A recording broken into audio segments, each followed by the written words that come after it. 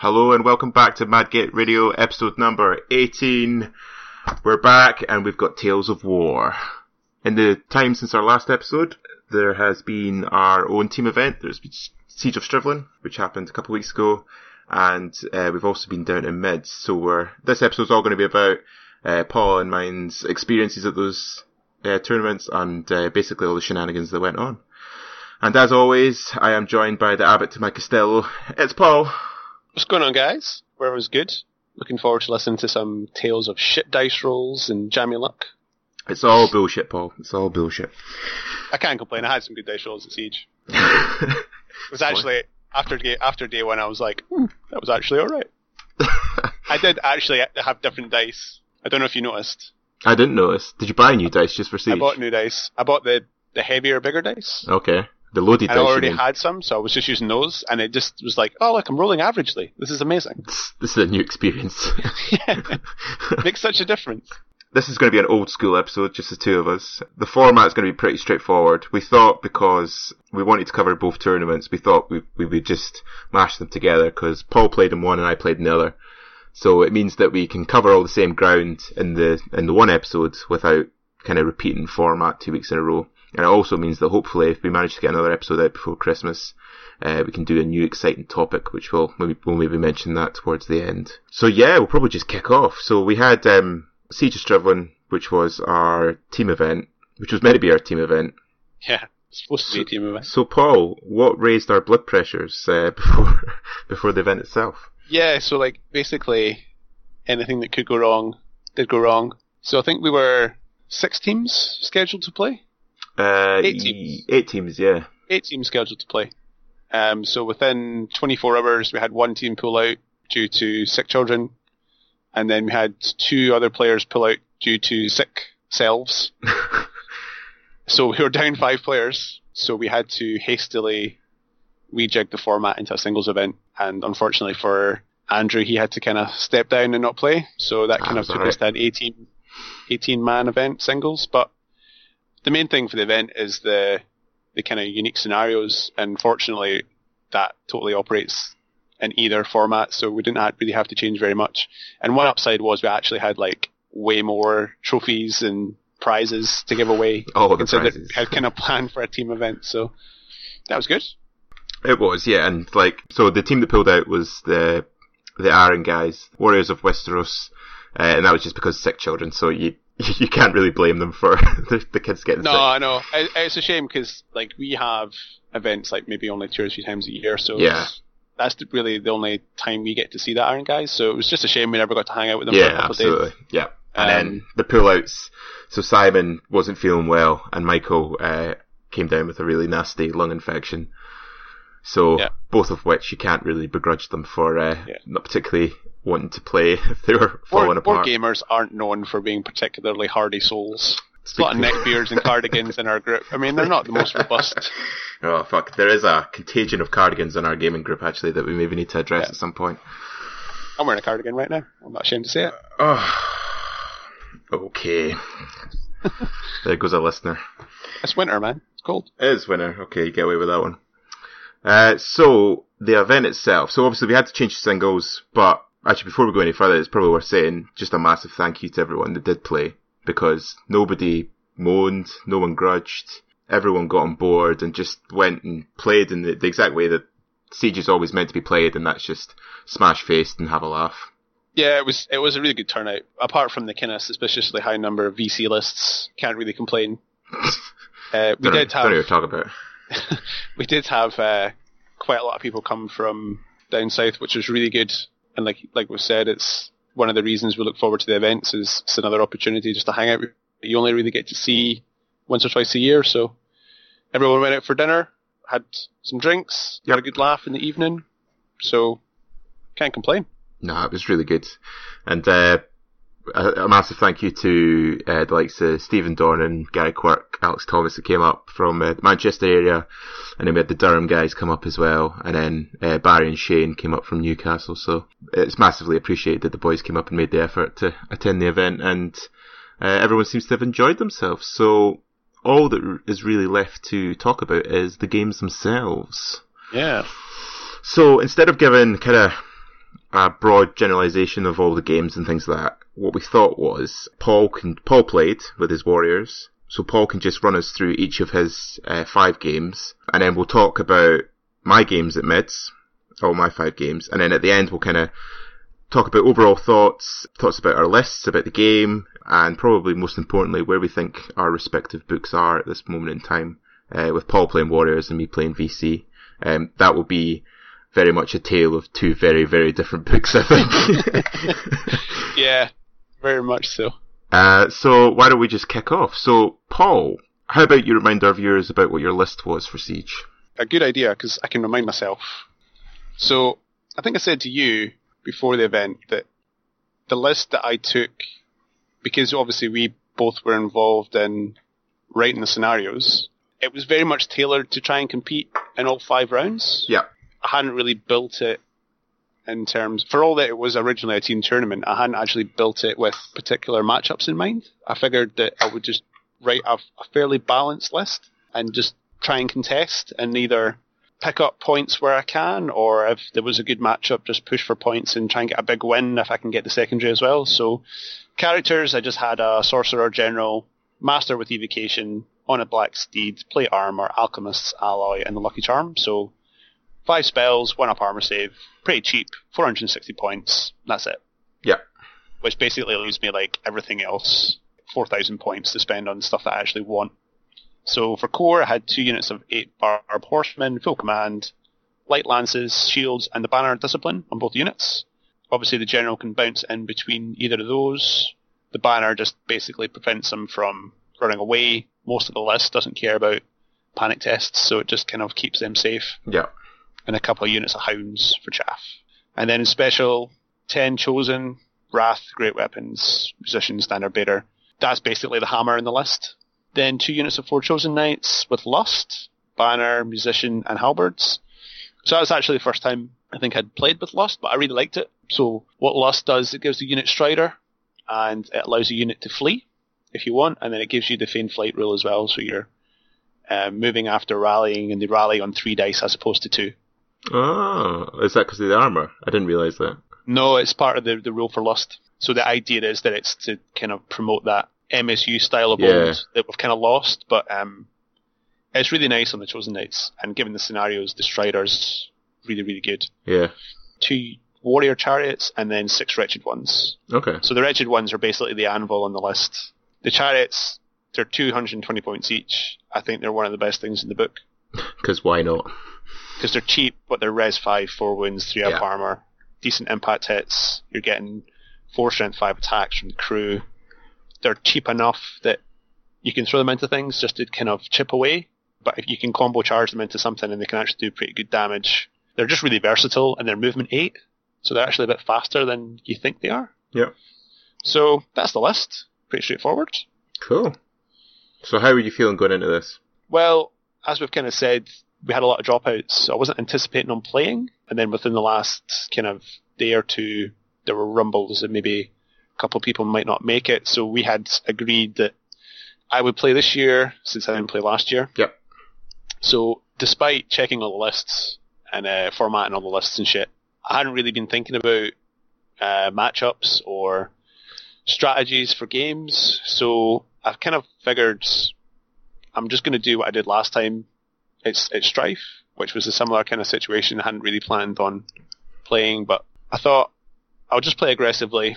I'll try and play to the army strengths. I'll contest the scenarios where I can, and then even if I'm not winning on points, I'm not losing secondaries. Mm-hmm.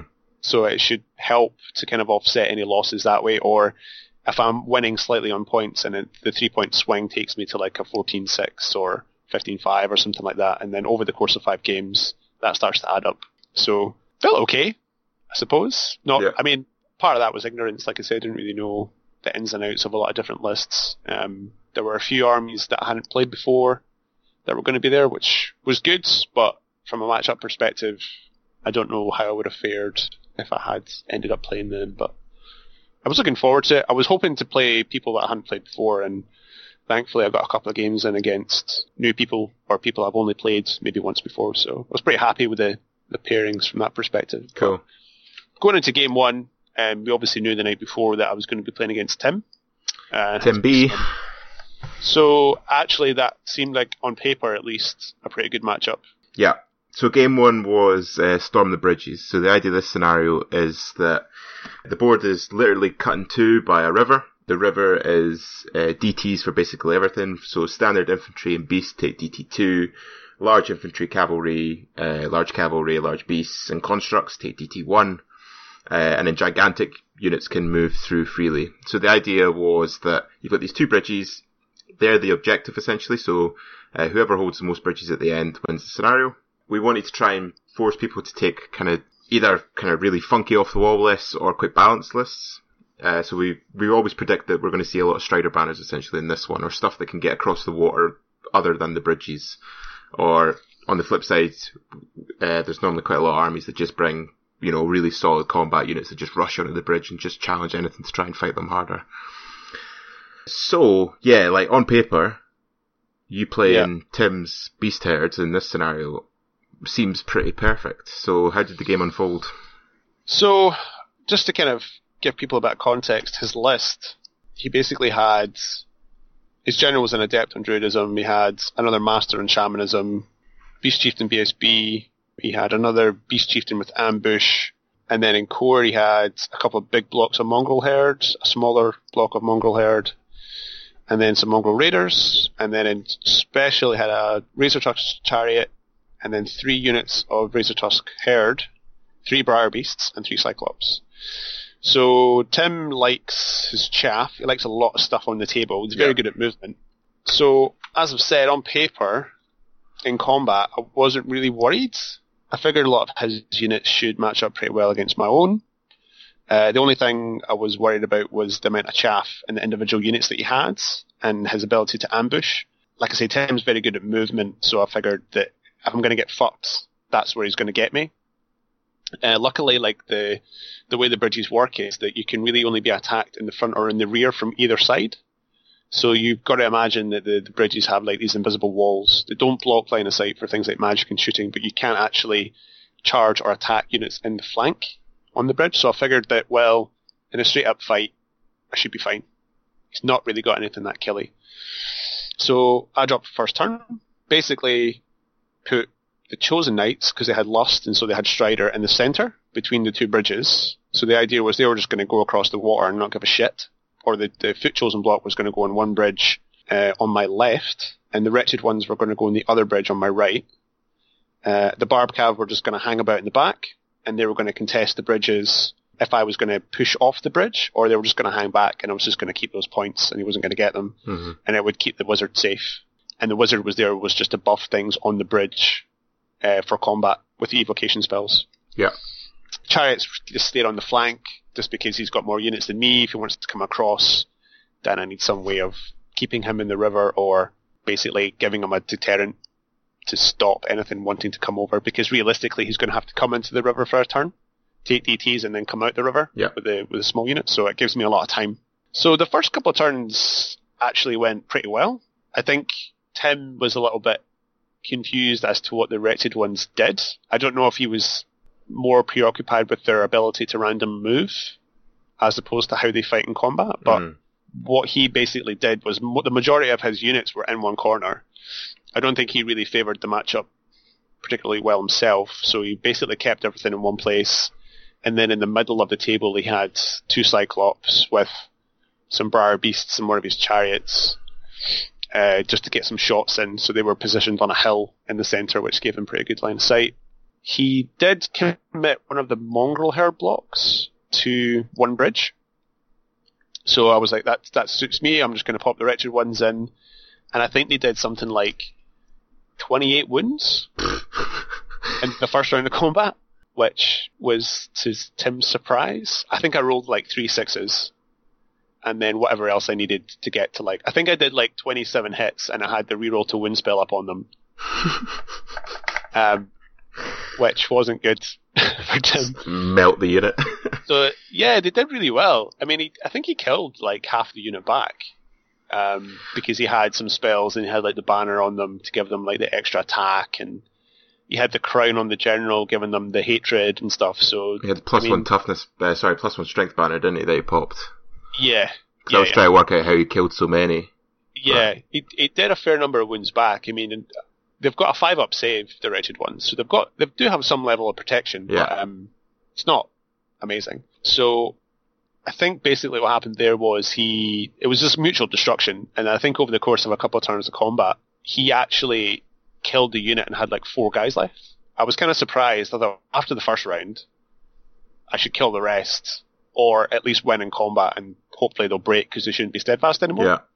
But I obviously didn't get the same number of grinds second round, and then they just went. So he ended up getting the 4 guys that were left ended up charging off the bridge, and they got a charge off into the rear of a barb cav unit that had turned round to deal with a totemic summon. Okay. In the end, it didn't matter because they bounced. The guys just whacked them back. Again, Tim didn't realise the horses are strength 4, which he wasn't happy about either. So they were like wounding him on 3s. So they bounced. It didn't really do anything to the unit, but it just gave him that turn to free up the bridge, and he started moving across like other units. Yep.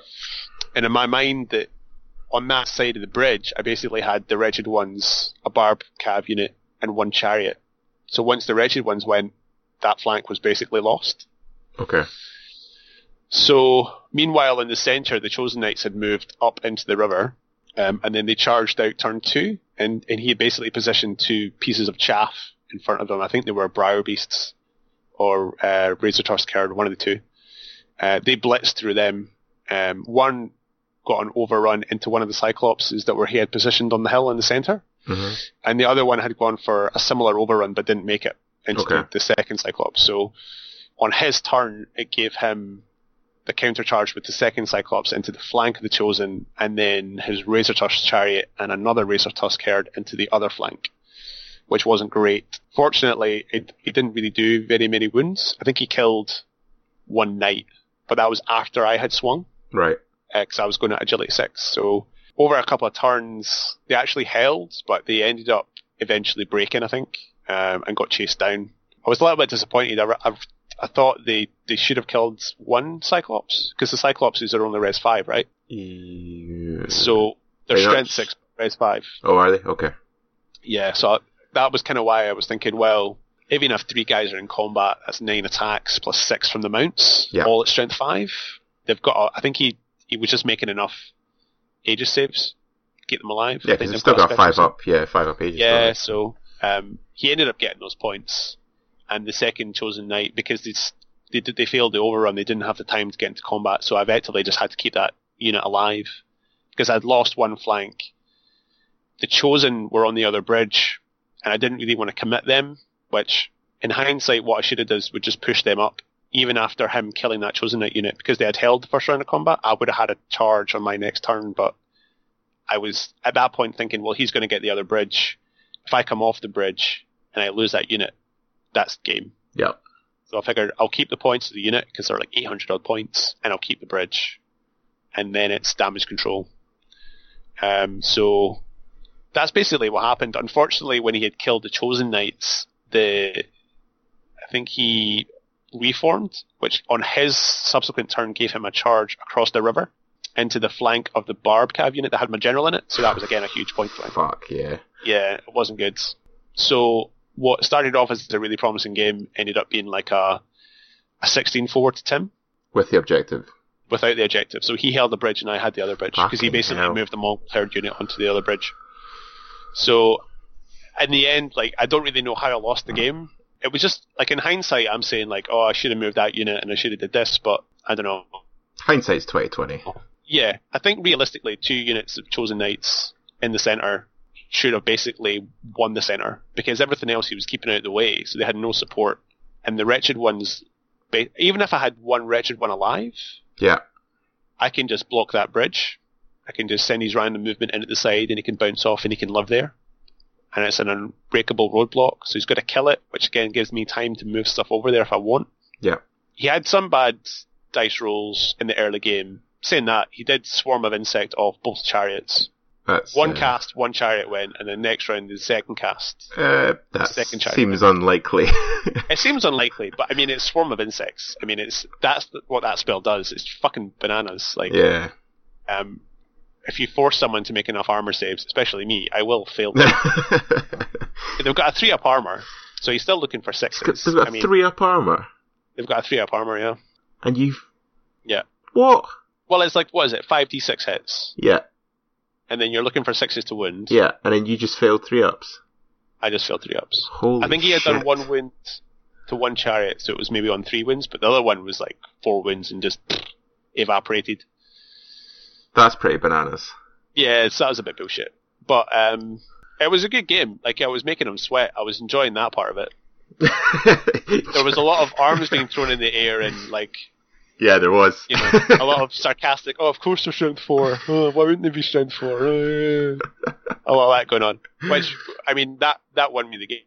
Just on principle, I was like, that's fine. I'm happy. See, this is the best thing about being a TO and not playing. You get to, like, watch people while they play. Yeah. So, like, I came over I was kind of keeping an eye on your game, and then I think it was like the end of your turn 3, and the Chosen had just go over the bridge, and you had the 2 units of Chosen basically just going to munch through all these units, which you'd kind of position in this corner, which meant that they couldn't really get out. And I went over, and I said to Ed, Paul's just about to 20, Tim, brace yourself. And then I kind of walked around looking at the other games, and then I came back, and somehow Tim was winning the game, and I wasn't really sure what was happening. So I think this is just another example of Tim winning games that I don't understand how he did it. Fundamentally, when you look at his bricks, so he's got like 2 bricks of 45 guys, right? Yeah. Look at what they cost. They're like 400 points. Oh yeah, they're like, I don't even understand how that 1 brick took out the wretched ones. I think they had spells up. That's the only thing I can think of, because they're strength 3, right? Yeah, base. but like, you can't fight the Horde because he was on the bridge. Banner, so he's wounded on 5s. Yeah, but even when he's on the bridge, so he's fighting in 3 ranks, so if he's got a champion, that's 16 attacks. So hitting on 4, no, it'll be hitting on 3s, right? Because you're dog shit weapon skill. Yeah, we'll be hitting on 3s for sure. Yeah, so hitting on 3s rerolling, so say most of them hit. Yeah. So say, I don't know, he maybe does like 10 wounds, something like that. So yeah. You save a third, so 2... I mean, that's at that point you're talking about 2 to 3 models, depending on how well he rolls. Yeah. But spell, I think I want to say he had some sort of, I mean, he had Shamanism and Druidism. I think he had like +1 strength up from Shamanism. So okay. They would have been wounded on 4s. How did he not break when you did the 28 wounds? He was still steadfast. So they're, what, leadership 6 mongrels? Well, his general and BSB were in range. Oh, were they? Okay, right. Yeah. Because he had basically edged forward enough, I think, to maintain that. So, but this is it. So it's like, I mean, the wretched ones are amazing against the right thing, but they're 600. Yeah. They're over 600 points. Yeah, that's more than. So I played Danny in the last game, and he had a unit of like 24 Dread Judges. They're cheaper. Are they really? Jeez, oh, yeah. Right. But I mean, it's just a case of the matchup, right? I mean, that amount of wins is insane against like feral orcs that cost the world. Yeah. But Mongrel Herd are cheap enough, they're disposable enough that. So I think that's effectively why I lost the game on points, was just that the things I was killing just weren't enough points. As soon as you kill a unit of Chosen Knights, well, that's over 600 points. I've just lost the wretched ones, that's another 600 points. Yeah. The units individually are very good, but they're just that expensive that you can't really afford to lose any of them. Yeah, you get punished doubly for every mistake you make, essentially. Yeah. Losing my general is huge. The problem with putting the sorcerer in that unit is they can't flee, because the sorcerer is fearless. The unit isn't. Right, okay. So ideally, that would be one of the bonuses of putting them in that unit, right? Is like, normally if he's hanging out with warriors are fearless. You know this. They can't flee. They're stuck. Yeah. That's why a lot of people don't put their sorcerer in a chosen warrior block. But he's fearless unto himself, so it doesn't really matter where he is. It's still a problem. So I realized that after he declared the charge, I was like, shit, he can't actually flee. Is that definitely the case? Is it not one of these ones where it's more than half of the unit have to be fearless? In my mind, it wouldn't make sense. That's my interpretation of the rule. Okay. But also, to me, it wouldn't make sense that if one guy's fearless and doesn't run away, if he's part of the unit, then the whole unit can't run away. Kind of similar to why like a unit gets like shared leadership and stuff. Like it's got to be one rule for all almost. I could be wrong, in which case I would have fled. I know I've not lost my general. Okay, I'm going to look that up while you're talking about your You look that up. Yeah, cool. Just to rub that salt in the wound, you know. Yeah, okay. No, that's good to know though. That came up a few times, the fearless thing. I think the wording's not particularly good, because it came up in other games where I had to go over and make a TO decision. Oh, really? I don't feel as bad though if I fucked that rule up, if other people have fucked that up. Yeah, I think because people think that, because it used to be immune to psychology, so everyone kind of knew that immune to psychology was you're immune to everything. Whereas now it's fearless, people think, well, is that just you're immune to fear? Or, you know, mainly because people haven't actually read the fucking rules is the big problem. Which is ironic, which we'll get to a story that I'll tell later on, which is ironic that I just said that they don't read the rules. Okay. Fearless. Okay, sorry.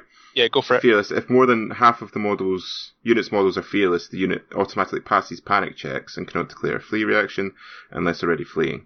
Does that first part of that sentence apply to the flee part? Or just the panic test part? Both. So they can flee? Yeah. Right, okay. So I would have fled. That sucks, obviously, but at the same time, I would have opted to flee if I had thought that was the rule. Yeah. So the reason they didn't flee was not because I didn't think about it. So that's fine. The more you know. So, the more you know. This is like what happened at the end of Strife, when I learned that you can't magical move a random mover. See, this is the whole good thing about the podcast. You learn the game. Every day is a school day. So, ended up being a 16-4. 16-4 to Tim. Okay. To Tim, yeah. Which was disappointing, just with how good the first couple of turns went. On the upside, last time I played Tim, I got 19-1'd. Improvement then. I've went up 3 points, which is pretty good. Strong and it was good. I do like playing Tim. He's a good player, and he always takes the time to kind of chat to you about things in the game and after the game and stuff. So, and I don't get to play him very regularly, so it was a bonus. Yeah, we're a big fan of Timbo. So that was your game one then. So, what was your kind of final takeaways from that? Was there anything that, obviously the flee now, but was there anything that you thought, oh, I really shouldn't have done that, or anything like your deployment that you think that you would have done differently? I think in hindsight, throughout the tournament, I would say that I don't think I used the Barb Cab units very well. Okay. I'd only played one game with them previously, so I don't have a lot of experience using them as a unit. They're kind of a weird unit in the sense that they're not light cav, so they're movement 8, which is very good, but they don't have light troops. They've got good armor save, but they're res 3. Yeah. So using them, you can't really use them the same way you would use a lot of the other units. I don't think I probably used them very well generally. But really, in that game, beyond that, I'm not really sure what I would have done differently, other than being a bit more aggressive with the Chosen while they were on the bridge. But again, that would have been a risk. And if I had gone, it would have been potentially like a 19 or 20-0 to Tim. But beyond that, I think it was a pretty good game. It was very swingy, but enjoyed it. One thing that Tim mentioned to me after it was that he was surprised you didn't put the Chosen Knights on the bridge. He said something like this to me at the end of the game, and then he mentioned something about using them as like a roadblock and then flanking. Yeah, then see, I'm wondering how you do that on the bridge, because you can't do that if they're on the bridge. Yeah, I'm not entirely sure. I agree with him, having thought about it. Because basically what he was saying was, you basically load the bridge with all your killy stuff. Yeah. And then you force him to decide, does he want to lose the game 13-7? Or does he want to try and push and get something out of it, but risk losing bigger? Which, especially because it changed to singles, I think that's a fine team mentality. But in singles, you've really got to maximise points all the time. So I don't know. He's probably right, because Tim's normally right. Yeah. I mean, the Chosen's about as killy as I've got, and they were on one bridge. And the Wretched ones should go through his blocks. And I think part of my mentality going into the game was what I did, I was going to do that regardless of who I played against. Because that's how I had tailored the list. Right, so you can have like a pre-format tactic. So, yeah, I kind of felt, well, the Chosen can go through the water, and I'm not taking penalties. The Wretched ones could probably make it over the water if I roll averagely. But as I will discuss later in another game, they don't always roll averagely. And they could have just gotten stuck there, and they would have been taking DTs. Okay, they're large infantry, they're not taking as many, but I can control their movement on the bridge if I want, just by putting them sideways, and they can just bounce off. I don't know. There might have been other ways I could have played it. I don't think there was anything wrong with how I did play it, which makes me think that I didn't really do anything wrong per se. I don't know if another way would have been more effective, but at that point it's just dice and what he rolls. Yeah. So yeah. I was pretty happy with actually how I played the first game, because I didn't really think there was anything major tactically that I did wrong. Apart from maybe I probably could have moved the barb cav units around a little bit better, but again, that was a general problem. Okay then. So 16-4 that ended to Tim. Yeah. Going into game 2. So game 2 is the night raid scenario, where both players have a camp marker. The camp has a stat line, which is meant to represent camp guard protecting it.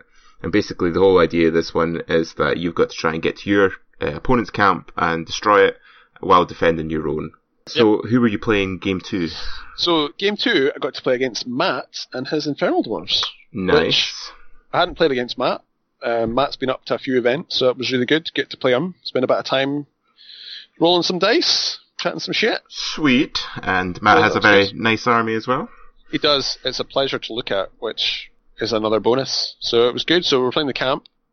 I'd only played Infernal Dwarves once before, so I was a little bit hard to read his list.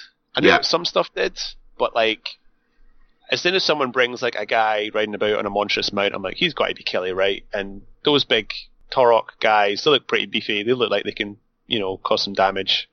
He had the Infernal Engine, the War Slug. That thing's snail. A motherfucker. Yeah, very cool model. Very nasty rules. You had 2 units of 10 flintlock guys, a couple of blocks of hobgoblins. He had 3 pieces of artillery, and he had a block of immortals with a BSB in it. So the guy on the bull that was flying around, I think that was his wizard, his alchemy dude. Yeah. So I had said to you actually before the game started, I don't know if you remember, I was like, what the fuck did I do against this list? Just because I didn't really know what it did. Yeah. You said just push at him, it's not very killy, so I did that. Was that good advice? Yeah.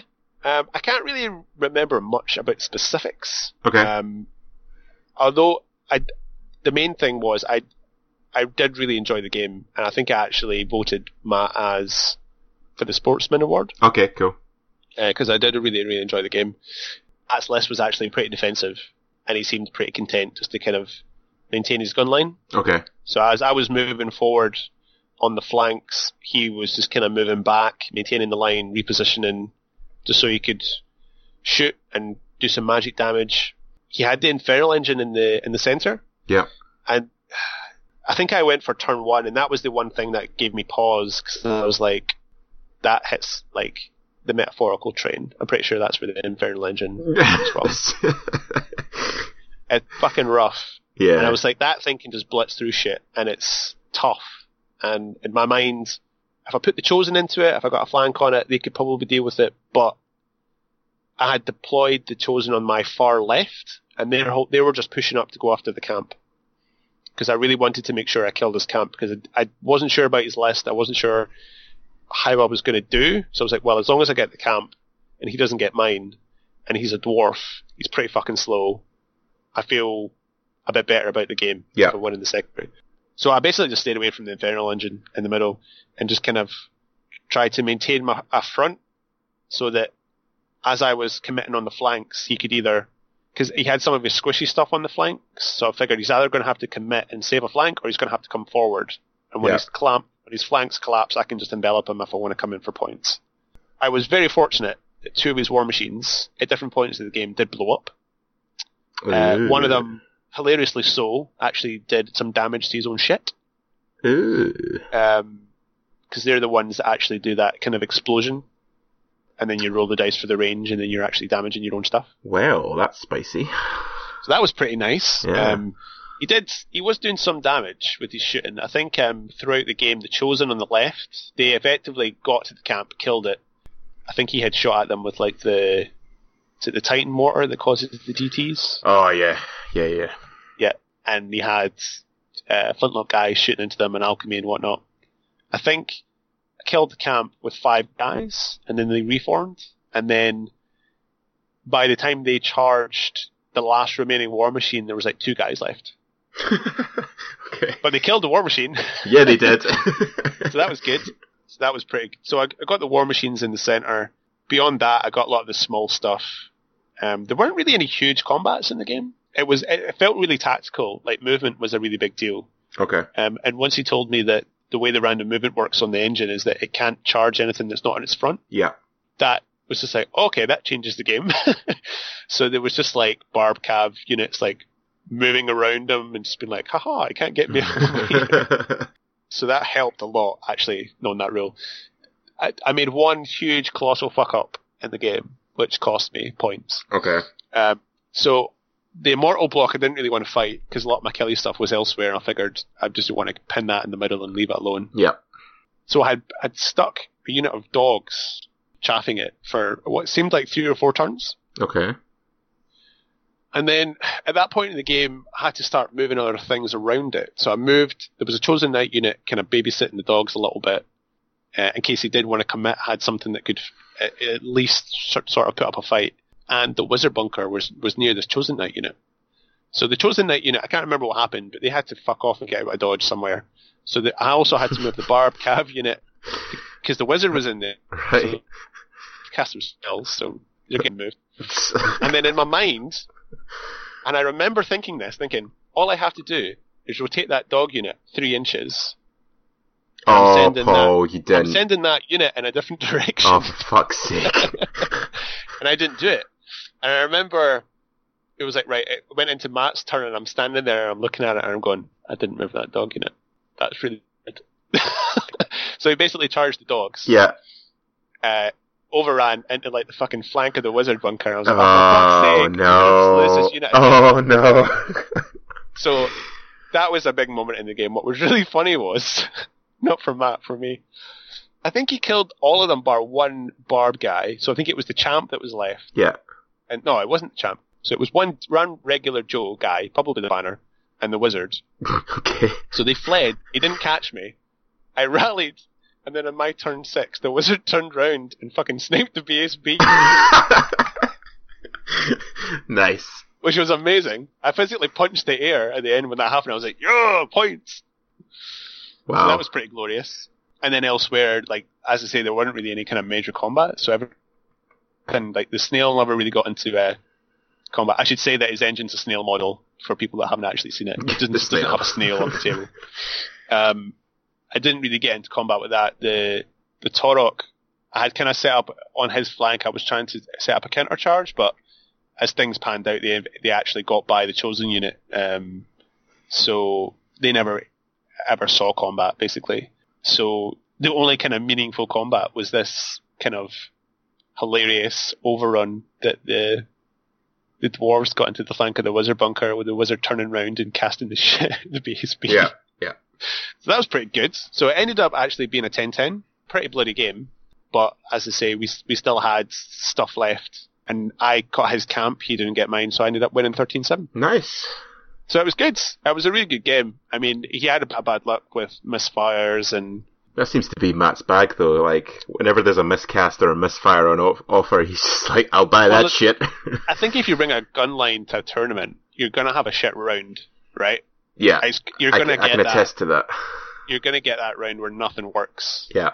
I mean, his small arms fire was doing okay. Like I say, he got the Chosen down to like 4 wins. But it was a relief seeing his war machines kill themselves. I was like, that's amazing. Yeah. They've done more wins to themselves than I've done to them in this game. So it was a good game. So got a small win, so that was nice. Okay, cool. So that was 13-7 to you. Yep. So you're only down 3 points going into the third game then. Only 3 points going into the third game. That's very doable. It's about to get much worse though, as I'm going to play a BC list. I think they were like BC were the most. They were the most brought army, right? Yeah, I think there was 4 VC lists. Is that including yours? I know you didn't play, but no, I think it was 5, including mine. Yeah. So originally, if there had been everyone playing, it would have been 5. So there were they were all different, I have to say. But although technically, I did play this round. Oh, that's very true. Do you want to talk about your round really quick? Yeah, I'll just very quick. So, Henrik wasn't feeling very well in the second round. So he was playing the lovely Gary Quirk. Tactical Chunder. Tactical Chunder, yeah. He was so scared of a dwarf off that he faked illness. So Gary was very nice about it, and they shook on a 10-10. So I said to Gary, do you want just the game? Because I've got my shit.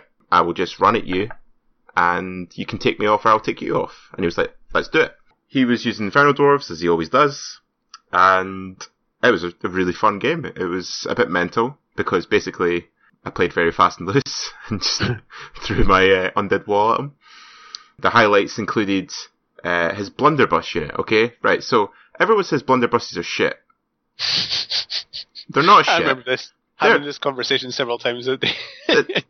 I couldn't get over this, right? Because I was so convinced they were shit that I didn't show them any respect whatsoever. Yeah. So the one of my horrors was like both my horrors got in behind them, which is normally very good for me when that happens. But his blunderbuss unit quick reformed, shot one horror off in a turn. The horror was on full wounds, so I was like, right, okay, cool. Fun times. That wasn't nice. Next turn, he reformed them, shot off my wraith unit, which was also on full wounds. So I was like, yeah, cool. Great. So that's like 800 points dead. Yep. Loving life right now. So the game ended 10-10 because I lost like 1,000 points in the last turn. Jeez, that was last turn as well. So sorry, last two turns. So because I felt like I had the game comfortably under wraps. I thought that was early game that happened. No, that was like late game. Okay. Because he had a unit of backstabbers come on as well. So I had the Varkalak like lurking about in the back just to protect my camp. Because the Varkalak's got regen, he's got shitloads of pyro, so I didn't see much point in throwing him forward. So the backstabbers come on, I just put the Varkalak in front of them because I think he can charge me and the Varkalak will just eat them. And he poisoned the Varkalak to death in one round of combat. Did you know they had poison? Yeah, but I didn't really, I was thinking, you didn't think they were going to land that many hits? Yeah, I mean, it was, how many sixes can this boy roll? And then I get a 4-up regen. Yeah. And he just fucked me. And then you've got Vampiric as well, right? Yeah, but I only get Vampiric at the end. Crucially, I only get Vampiric if I'm alive, which I was very not. No. Yeah, but I'm thinking, even if he does a couple of wins, you should potentially... Oh, yeah, for sure. What we actually did was we did it wrong the first time, so we did the combat, and we thought the Varkalak was alive on one wound. But then we played the next turn, and then I actually said to him, wait, let's do the combat res again. Because we didn't include the charge. Okay. So I actually popped the Varkalak.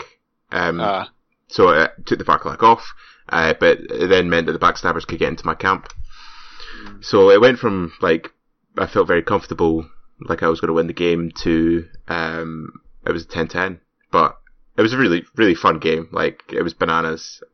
I was a little bit sad I never got to play Gary. At one point I was looking at the scores and I thought, I might actually end up playing Gary. That'd be good. I've never played him before. Yeah, it was good fun. Wasn't meant to be. Gary, he seems like a nice guy. Yeah, he's a connoisseur of the smack talk as well. He kept telling me how he was going to shoot me off. Amazing. Yeah, which was, I didn't believe him until he shot me off. I don't really get that kind of vibe from Gary. Oh, yeah. That would be the case, but that's really funny. Yeah. So it was good fun. Cool. That's a bonus. Yeah, it was nice. Game. Yeah, nice wee bonus game. And that's the reason why there's no photos from round 2 on Twitter. It's because I was too busy getting my unit shot off by Gary.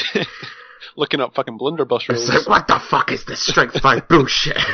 That was your Tim's Wretched Ones equivalent moment. Oh, I know. I think I was telling everyone that would listen to me at dinner how bullshit the blunderbusses were. So game 3. So game 3 was Secure the Maiden. It was. So the idea of this one is, this is basically the scenario that the Ninth Age guys stole off us and made Spoils of War, which is basically just a shit version of this one. It is. It's a really shit. This is way better. Yeah. So it's basically Spoils of War, but the spoils run about. Yeah, they do. They get in the way and they chaff you, and it's essentially just chaos. Yeah, there's loads of really funny rules. You have to charge them a scoring unit, but when you make contact, you can't then reform or move. So you potentially contest the secondary at the expense of losing the unit that has just won you the secondary. Yeah, we basically tried to make it the biggest ball ache of a scenario possible. Yeah, it's really good. It's fun. We should suggest people go onto the forum and just download the rules pack just so you can see the rules, because Yeah, they're that's a worth good point. the game. Yeah, you can get all this on the forum. You can go on and grab them if you want to try them out. Even if it's just you want to try something different, because we all know that after you play the same scenarios over and over again, you sometimes get bored of them. But oh yeah, March and Column 3 times in a row. Oh, March and Column is the worst fucking deployment ever. Anyway, We digress. We digress. So yeah, so this is Secure the Main. So who were you playing this round? So this time I was playing Tony's VC. Okay. And again, hadn't played Tony before, so I was like, Very awesome, cool. new opponent, this would be good. So Tony had a kind of nasty... Tony's list was interesting. He had the dude on the zombie dragon, a Shrieking Horror, 2 units of 10 Wraiths. He had all the zombies in the world. Yeah. Like 4 or 5 units of 20 zombies. Yeah.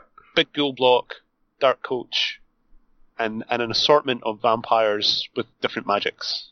It was cool. So basically deployed all the zombies in the ghoul block on my left.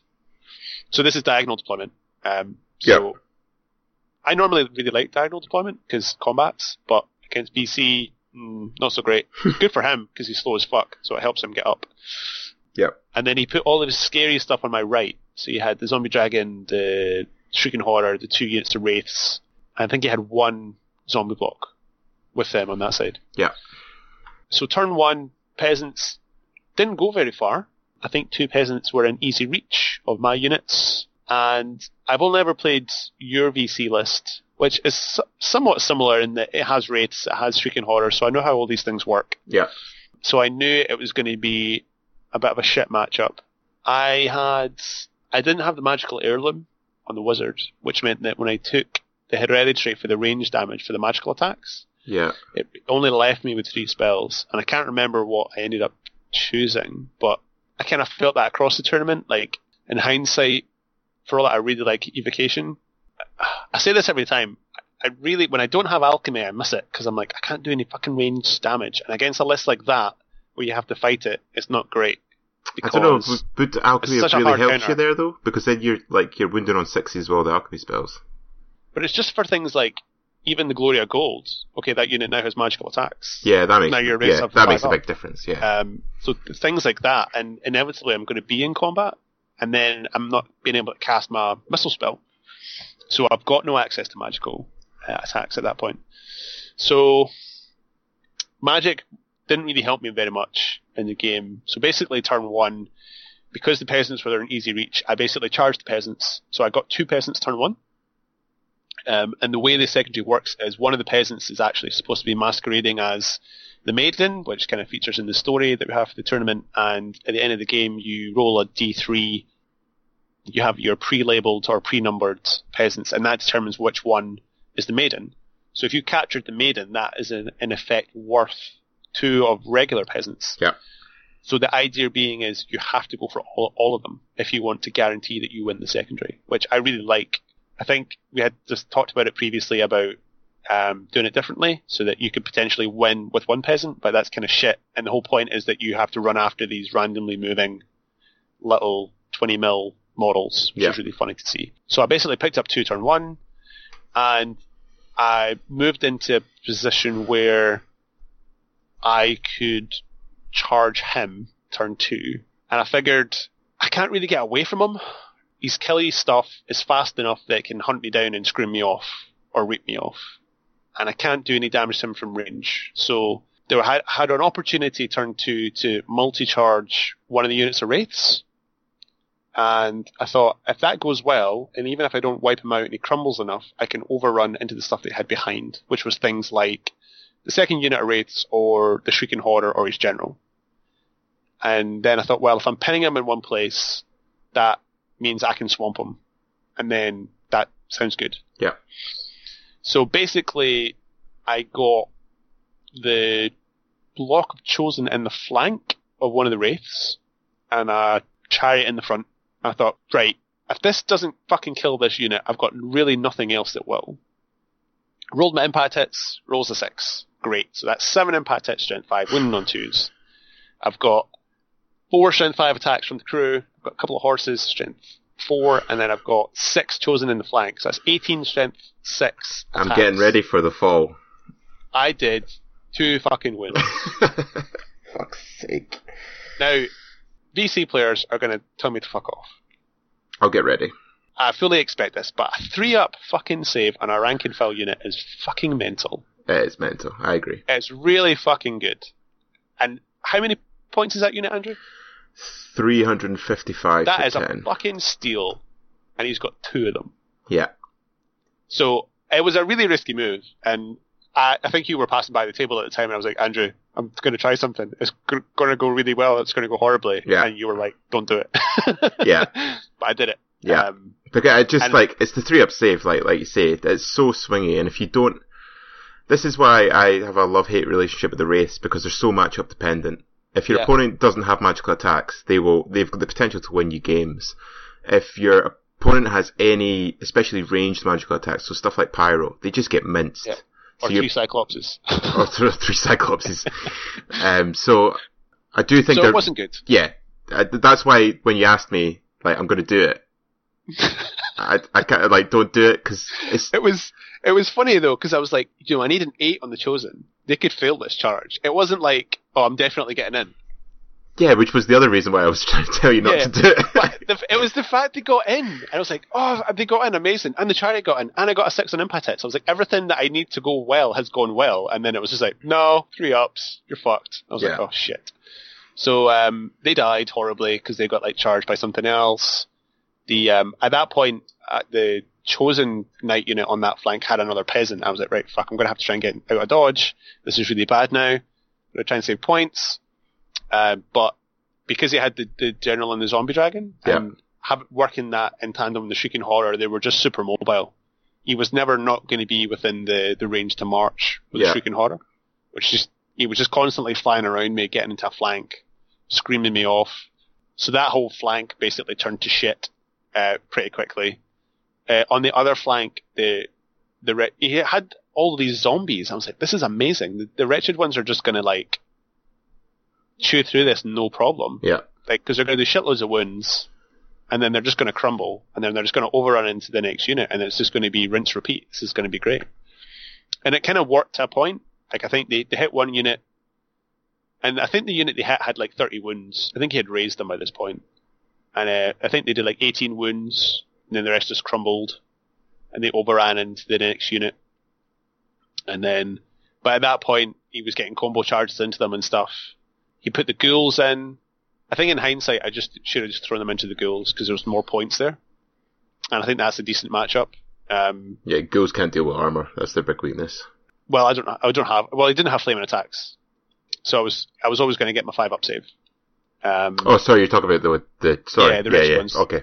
So they ended up, I think they did a fair number of wounds to the ghouls, but it wasn't enough. They did I don't know how, I didn't count it up, but they must have done like 50, 60 wounds on that side of the table, but against VC, doesn't matter. Get on up, boys.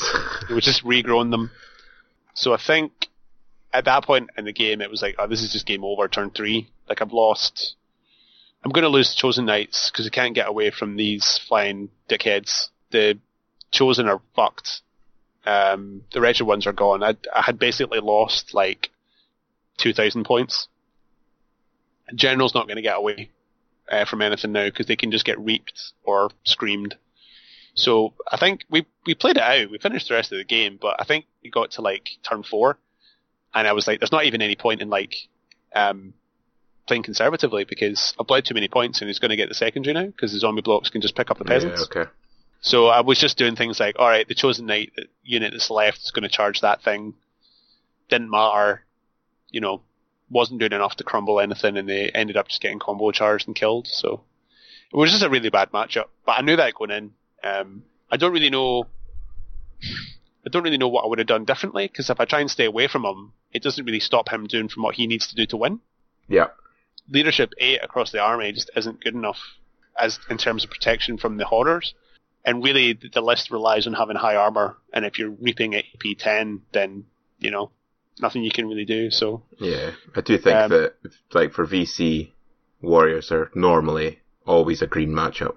Because everything that warriors have as a strength, VC can counter. Particularly if you go along the anti-armor route, which I have been using, and Tony Tony's list was very much, lots of wraiths, the horror, and then the character in the zombie dragon was Lamia with the minus leadership debuff because she had the Reaper's Harvest, which wounds you on your leadership and things. So yeah, he was getting good magic phases and stuff as well, just with the ability to generate tokens. And he had that many. I think he was channel 3 or channel 4 or something like that in the list, just with the amount of stuff going on. So it's I really like his list, but I really like to look at it from far away and not actually play it. That's probably fair. Yeah, but Tony's a really nice guy. It was a good game. I did enjoy it. He seems pretty chill to play, which was nice. So for our final game for day one, it was quite good. It was, for all that it was a bit of a shit show, it was a pretty relaxed game. Okay, so was that 20 then? Yeah, that was a hard 20. Hard on 20. Yeah. Okay, so 23 points to climb. Day 2 is... yeah, that's probably not going to happen. That's a bigger obstacle. Yeah. No, but it was good. I mean, it was a pretty mixed day. I mean, like, the first game, was happy with how I played, but it just didn't go my way, which was fine. Second game I won, so I can't really complain. And the third game was just a horrendous matchup, so I was okay. I was fairly optimistic going into day 2. Okay.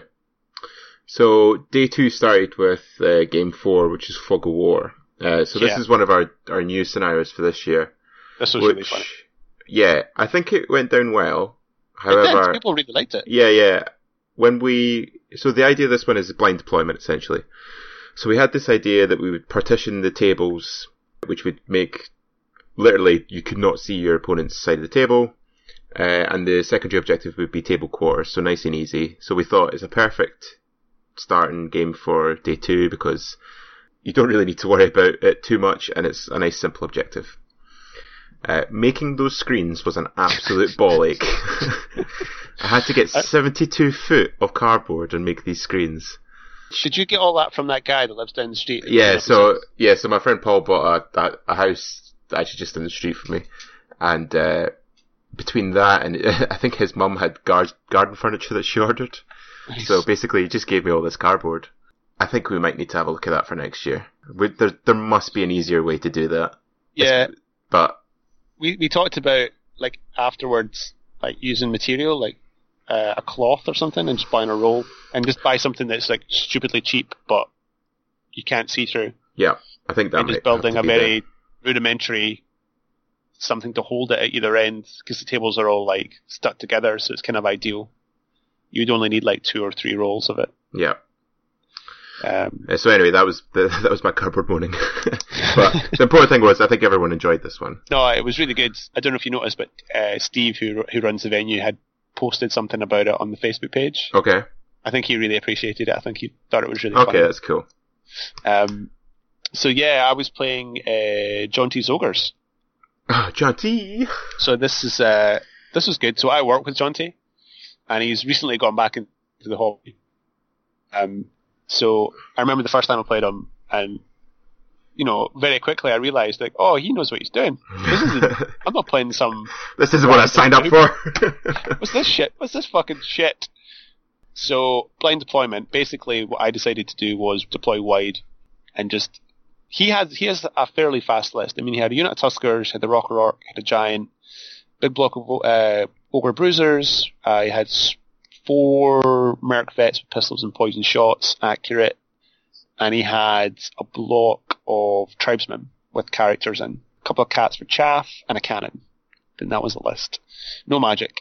So I had deployed wide, thinking, I'm going to contest the secondary here and just move around him, blah, blah, blah. And then we flipped the screen and he's just deployed everything in one fucking corner. And I'm like, well, that corner of the table is going to get fucked. Yeah.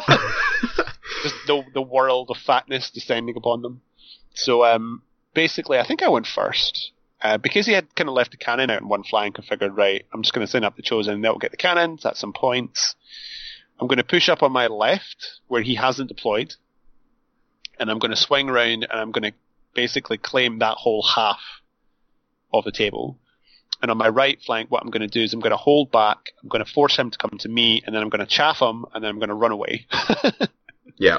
I'm going to get out of there, because on that side I had a unit of Barb Cav, 2 Chariots, and 1 block of Chosen Knights, and that wasn't going to be enough to get through his army. So I was thinking, I'll just chaff him and stay away from him, deprive him the points, and I'll take points where I can get, and then I'll go for a small win. So that's basically what I did. It all seemed to go fairly well. He stuck out one of his saber cats, and it was maybe like 5 inches away from a Rock that he had. Okay. And I'm looking at it with the chariot. Now, he had just shot the second chariot down to like 1 wound with the poison shooting.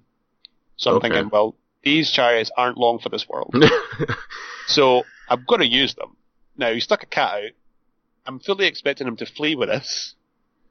But even if he does, it's not a horrendous charge onto the Rock. It's still doable. It's not that long, because I'm movement 8. So I figured, fuck it. Right.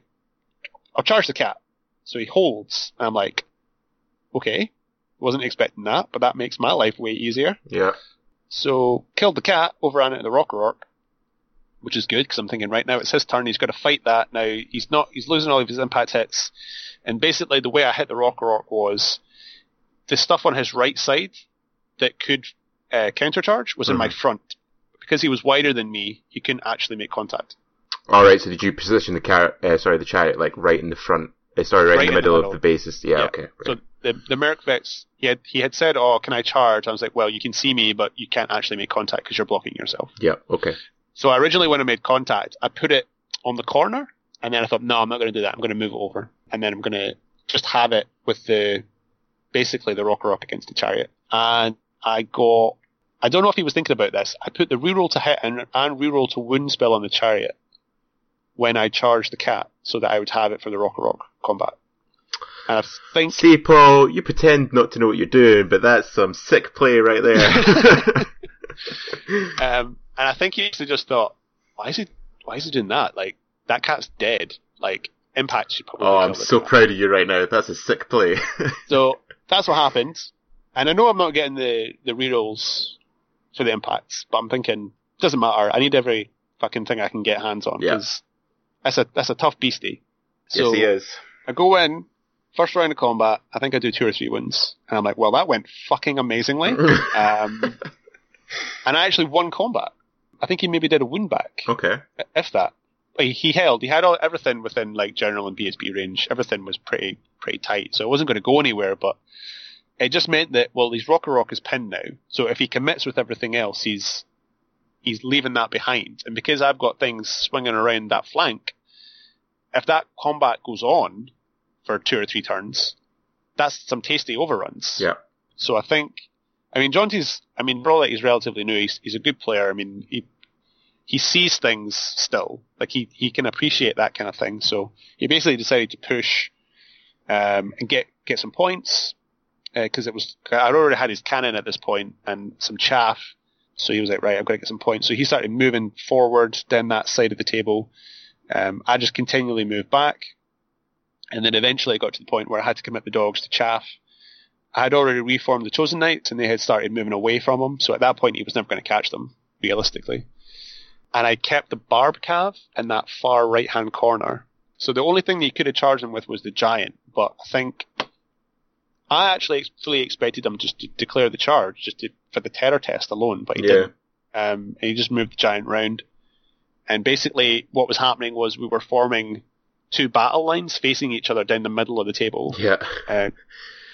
And it was going to be very cagey, because it was going to be like, who's going to commit? Because if someone commits and it pays off, they're going to win big. And if they fuck up, it's going to be horrendous and the other person's going to win.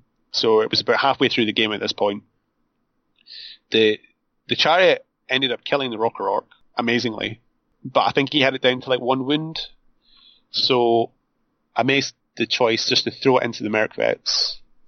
He was going to kill him in combat, but if I can kill a Merc Vet, then that unit starts becoming much easier to kill. Impact hits, yeah. Yeah. So I did that. He killed me, but I got rid of 1 model. So I was like, that's cool. So he's even down a couple of shots. So that's ideal. And basically what happened was the Merc Vets came forward down that middle line. And down that side of the table, I had the Wretched Ones. And I had nothing to block the Wretched Ones, so they were going to have to randomly move in a direction. So I either were going to move away from them completely and keep the points, or I was going to throw them in. And my thinking was, if I can hit that Merc Vet unit, that deprives him a scoring unit, which means that we are going to be contesting that table quarter. Okay. And because I have the other half of the table, I'm going to win the secondary. Okay. So that's what I did. Unfortunately, when I did the random movement, they rolled fucking clown shoes and went like 5 inches, which meant that he charged me with the world. Don't you just hate it when they roll clown shoes? I think he charged me with like the Tuskers, the Giant, and the Merc Vets. I was like, well, this isn't great. Yeah, that'll do it. He's got all these impact hits. I think he killed like half the unit. And I was like, fine, I don't care. Unbreakable. Stuck. And then over the course of the last 2 rounds of the game, they actually killed the Merc Vets. Okay. Put everything into them. So then they got the points for that unit. There were only 4 of them, but it's still a chunk. And again, it was a scoring unit. So he killed the wretched ones. So he got like 600 points, which is a chunk back. But that basically won me the secondary. And at that point, I don't think either of us were willing to gamble. I had moved stuff away from the center line a bit, just because I knew if he had broke that unit, he was going to get a potential charge on his turn. So I think it was still doable. He could have potentially charged the Tuskers out into the Chosen that had turned round, so it would have been a flank charge. A rear charge, sorry. But it was like, he would have needed like 12, probably. Okay. And if he fails, he was definitely going to lose the secondary at that point. So I think he was like a calculated risk. He was like, I'm not going to make it. I'll play for the secondary and hope the Merc Vets don't die. But they did die. I think I only had like 1 or 2 wretched ones left when they actually killed the Merc Vets. So it was conceivable. I think I did just enough to kill them. It was pretty tight in the end. So I think he was hoping that we were going to draw the secondary, and it would have been a 10-10 otherwise. But it ended up being a 13-7 to me because we got the secondary. So it was kind of a cagey game. But it was good. I enjoyed playing John A. He's a nice guy. He actually won the Sportsmanship Award. He did? Which was kindly donated by Drew, who made this amazing gaming box thing. It was really cool. It was a close game, but I was just happy to get the win after game 3. So, okay, pretty happy. That was 13, so you now need to get 10 points in your last game to break even, Paul. Yeah, which, going into it, I was quietly optimistic. Okay. So game 5 is is Cataclysm. So this was the other new scenario, and basically Cataclysm. The objective for this is you've got to get as many scenario points as you can, and the scenario points you get for there's one for First Blood, there's one for killing the enemy general. You get a point for every scoring unit you kill, and you also get a point for every scoring unit you have in your opponent's deployment at the end of the game. And while this is going on, there's random occurrences happening. So at the start of each turn, you pull a card from the deck and something random happens. And the random occurrences range from you get a boost to your Inspiring Presence to the Beast of Strivelin wakes up in the middle of the field and he's a random mover that just kind of gets in everyone's way. So that's the scenario you're playing. Who are you playing? So ended up playing against Danny, who I played against Strife. Yep. Game 1. This time he had left the Orcs and Goblins at home, and he brought his Dread Elves. Yes. So, Dread Elves. So Danny had the dragon, right? Dragon list. Yeah, he had a dragon, he had the altar, he had 3 units of Dark Raiders, he had a big block of spears, he had a couple bolt throwers, and he had a big unit of Dread Judges.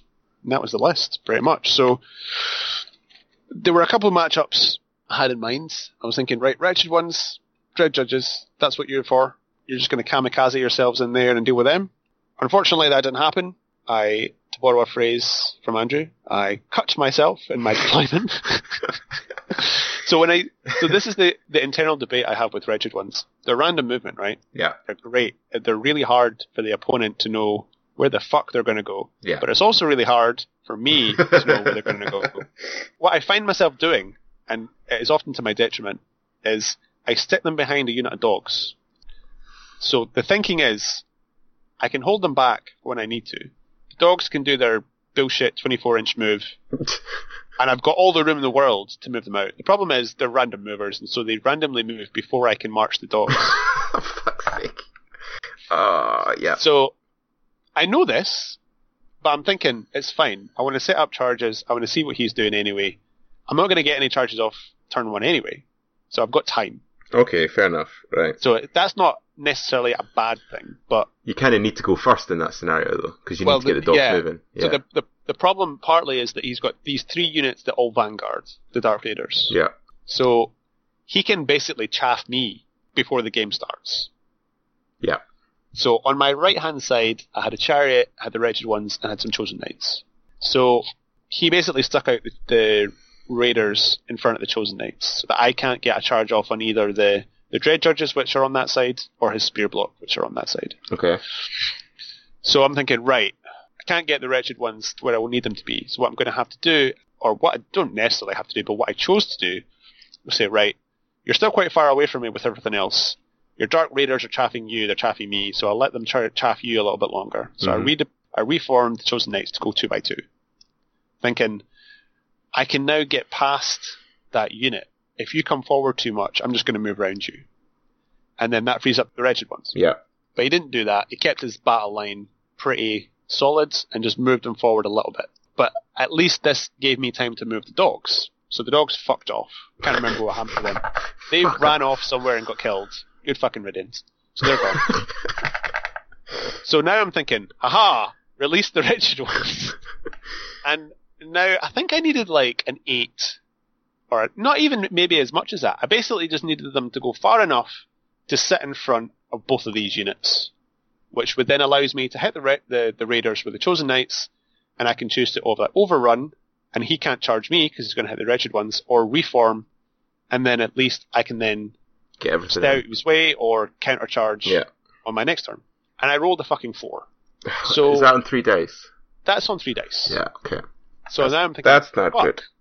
So what I did, and I thought this was really good, I always really impress myself when I do something that's not even brilliant, it's just sort of makes sense. It's just like, yes, of course you would do that, Paul, why the fuck would you not do that? So the Chosen Knight unit that were 2x2, I effectively rotated them so that because of where the Wretched Ones were now slightly in front, I rotated them so the Dread Judges could still charge me in the front, but the Wretched Ones would block them. That he was only going to get 2 models touching me. Okay. So I'm thinking, right, that limits the damage at least. And I've got 2 knights in combat still, and a mount with a stomp. That's okay. So that's inevitably what happens. The Dread Judges went into the Chosen Knights. If he won combat, he didn't win by very much. We might have drawn, I might have won the combat. It didn't matter because he stuck and then he reformed. And then he reformed in such a way that he went wide by 2 models deep. Yeah, so which just meant a long thin line. A long thin line, which effectively meant that unit could bypass the Wretched Ones, which had blocked them from actually making more contact. Yeah. Which I didn't think you could do, but you can do that, which made me sad. So he now had sad in my heart. He had I don't know how many fucking Dread Judges, but he had these Dread Judges which do have lethal strike and hatred and all sorts of bullshit rules. So that wasn't looking good. But does that not now mean that the random movers can then just random move in at the back of the Dread Judges? That might have been possible. Unfortunately, his dragon had here we charged go. him in flank. Okay, that's not good. So that's not good. But I'm thinking, well, you're not going to chew through them that quickly because I think he had killed 2 with magic and shooting, so there was still 4 left. Didn't have flame on attacks. I was getting my saves. They're unbreakable. I'm thinking, well, okay, we'll see what happens. The problem is just that the Wretched Ones are strength 4. He's res 6. He's still getting all of his saves because they don't have any armor penetration. So for all that I was getting maybe a couple of wounds through, he was just making his saves. Yeah. So I wasn't even chipping wounds off this fucking thing. So he was basically just outgrinding both the Wretched Ones with his dragon and the Chosen Knights with the Dread Judges. So the only saving grace on that side was the chariot had fucked off up the flank and was now ploughing through bolt throwers. So that was good. On the other side, I had the rest of the army. He had his a big unit of Dread Knights, which had the banner of blood bullshit, whatever it is. Yeah. And he had the altar. I fucking hate that altar. It's so fucking annoying. It's so fucking good. The ability to choose which buffs it's giving out is so amazing. Yeah. So if you imagine those units are facing forward, and in my center I've got a Barb Cav unit, and I've got my Chosen with the Wizard in the Chosen unit, which I was proud of myself. He's in there. Totally works. Come fight me if you want. And unfortunately, he did come and fight me, and he kicked my fucking ass. So I think what has happened was he had another unit of like Dark Raiders out in front, and the chariot hit them, killed them, overran basically, and they needed like not a massive overrun. He needed like an 8 or 9, and the overrun would have got him into the Dread Knights. And meanwhile, I had a unit of Chosen Knights coming up the other flank, which were now turning round with a Barb Cav unit. So the Barb Cav unit was just going to contest, because one of the scenario points was breakthrough, effectively. And the Chosen Knights could have came round and supported the chariot. Or at least when he had killed the chariot, he could reform, then I could charge him. Unfortunately, the chariot didn't make it, and that got charged by his altar, which then allowed the altar to come further forward on the overrun. So now good. I'm like, I'm going to have to fight that altar. I don't really want to do that, because now it takes me closer to the knights. The chariot, which was ploughing through the bolt throwers, I sent that into the back of the Dread Knights, thinking, right, I can pin you that way. Yeah. But that didn't work either, because he basically had already reformed his spear, and they went into the chariot and took the chariot out. So that wasn't great. Did you not break the knights when you charged them in the... No, because I charged it on the overrun. So it was his round, right? Okay. It was his turn next, right. Which meant that he also charged me on his turn, because he knew that was a possibility after I destroyed the first bolt thrower. So I think he had turned it round, thinking that I might put it into the back of the Dread Judges. But I went into the Knights because I was more worried about them at that point, because the Dread Judges were already going to get their points back. So sad times, 2 chariots down, and what he decided to do was, after he killed the chariot, they kind of reformed a little bit differently, facing forward, and then he decided to give out the extra instance of maximized roll for charges from the altar. Of course. Onto the knights, which needed a 10, which is a little bit dicey on 3 dice, but on 4 dice... Pretty safe. That's pretty good. Yeah. So both the altar and the knights got into the Chosen. Killed the Chosen before they could even swing. That was disgusting. Nasty. Ouchie. Yeah, that was pretty bad. So that was basically the game at that point. He won. He got like more of the scenario points, so he won the secondary. I was only contesting breakthrough with 2 units, and then he had 3 because he had the Dread Knights and the Dread Judges once they had finished with the Chosen Knights, and then he had the spear as well. So he got the secondary. And he also got like first blood and had killed the general and all that, because the general was in the Chosen. So I could at least saved a bit of face by contesting the secondary a little bit more, but he actually ended up winning the secondary and winning the scenario prize for that. Yep, he did, yeah. For that game. So Danny, for listening, you're welcome. He was really far ahead with his scenario points as well. He got all the scenario points. Yeah, he had like 9 scenario, everyone else's is like 3, 4. Yeah, I know. It was a good game though. It was last game, and I figured I'll try and play aggressively because I'm not going to win, so I may as well try and win that particular game.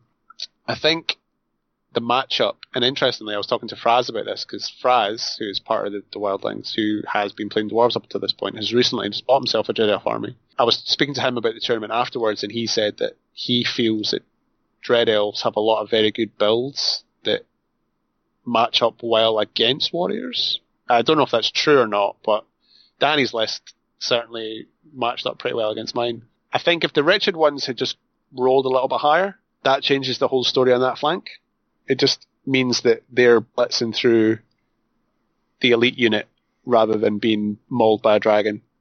I don't know if I had misplayed the Barb Cav units a little bit. Maybe I could have been a bit more conservative in the game. Maybe that made things a little bit easier for him, but I felt like I had some good rolls at points and he had some good rolls at points, so in terms of luck, it probably be balanced out. So I don't feel hard done by in any way. I don't think it was like a gamey win or anything like that. Like, yeah. It was a pretty straightforward win on his part. So, and I've only played Danny once before as well, so it was enjoyable to play another one of the Durham guys. And he also was saying that he speed painted his army in like a week, and it looked really fucking nice, which just gives me another reason to hate him. He did say that, didn't he? That's insane. He did. Because I was like, it's a really nice looking army, and he was like, do you think I painted it in a week? And I was like, bastard. I mean, I think I'm pretty quick at painting, but that's next well, level. I mean, he had 25 elite elves, he had 30 spear, he had like... Yeah, it's not exactly low model count, it's still quite a lot of guys. 15 cab, had a dragon, he had the altar. Yeah, he had two bolt throwers. He had stuff to paint. And it looked good. So, that wasn't good. Lost 19-1. Sad face. 19-1. Okay. So, not 10 points. No. Almost the opposite of what we were going for there. Yeah.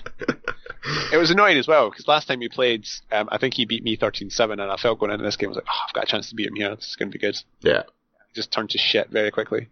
I think Warriors is one of these armies where you have the potential to really get big wins. Things go your way because you're so hard in combat, but as soon as things start falling apart, there's no backup plan. You start losing units, You're losing 600, 700, 800 points at a time. You're just like, oh. Yeah. But overall, it was a good tournament. Played a lot of good people. Had fun. So good. So we'll talk about your list at the end. Yeah. But for Siege itself, the overall winner was Shane Baxter. This was the first time Shane came up to our northern event and smashed face, so it was nice to have someone new from out with Scotland win one of our events. Yeah, he did really well. He got like 78 points or something.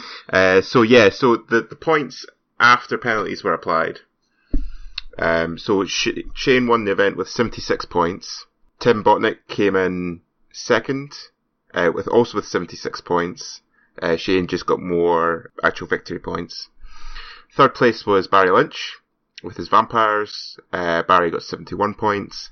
Fourth place was our very own Ed Murdoch, who was on 64 points. He was using KOE. Yep. Ed had the potential to podium in the last game because he played Tim, and quite rightly, he played aggressively because he needed to get maximised points, but it just didn't come out for him in the end. Fifth place was Matt Wilson, who you played. Matt finished on 55 points. Sixth place was Tim Ross. Again, this was the first time we had Tim up, so that was good. He also had 55. Seventh was James on... I don't have James's points. Something. Eighth 52? Was Stephen Dorning. Yeah, I think it was 52, yeah. They were on the same, right? I think that's what it was, yeah. Stephen Dorning with Vampires, he got 52. Danny Minto was ninth with 51. Then we had Drew with his Demons in 10th. Drew got 49. Then we had Nick Armitage with his Beast Herds, 45. We had Tony Swallow, Vampires, 45. 13th was Alex Thomas, who had a very good tournament. Alex got 41. Then we had 14th was Gary. Gary got 40. And then we had John T in 15th, you in 16th, and Martin in 17th, and Henrik nobly bringing up the rear, taking the spoon because he's just such a nice guy, didn't want anyone else to take it. I'm convinced Henrik just throws games. I think that's what he's into. Yeah. And you know what? It's a great irony that we renamed Best Sports this year the Henrik Mao Award. And Henrik is such a good sport, he lets someone else win it. That's typical, isn't it? Classic Henrik. As soon as we name it after Tim, he can't win. Yeah. Or Henrik can't win, it's like the gods have decided. Yeah, so come along to Tim Botnick 2019, our new event which we'll be running in. He did well though. I mean, he got a nice prize for coming last. He got Base Painted Army. He did. So we should shout out our sponsors. Yeah, so Best Painted was sponsored by Miniature Art Team. Sorry, I thought you were leaving suspense. No, sorry, I was waiting for you to come in there. Miniature Art Team sent us like a custom case, which was awesome with the Wildland logo on it. So that's a massive thank you to those guys. Anyone out there looking for a travel case, check them out.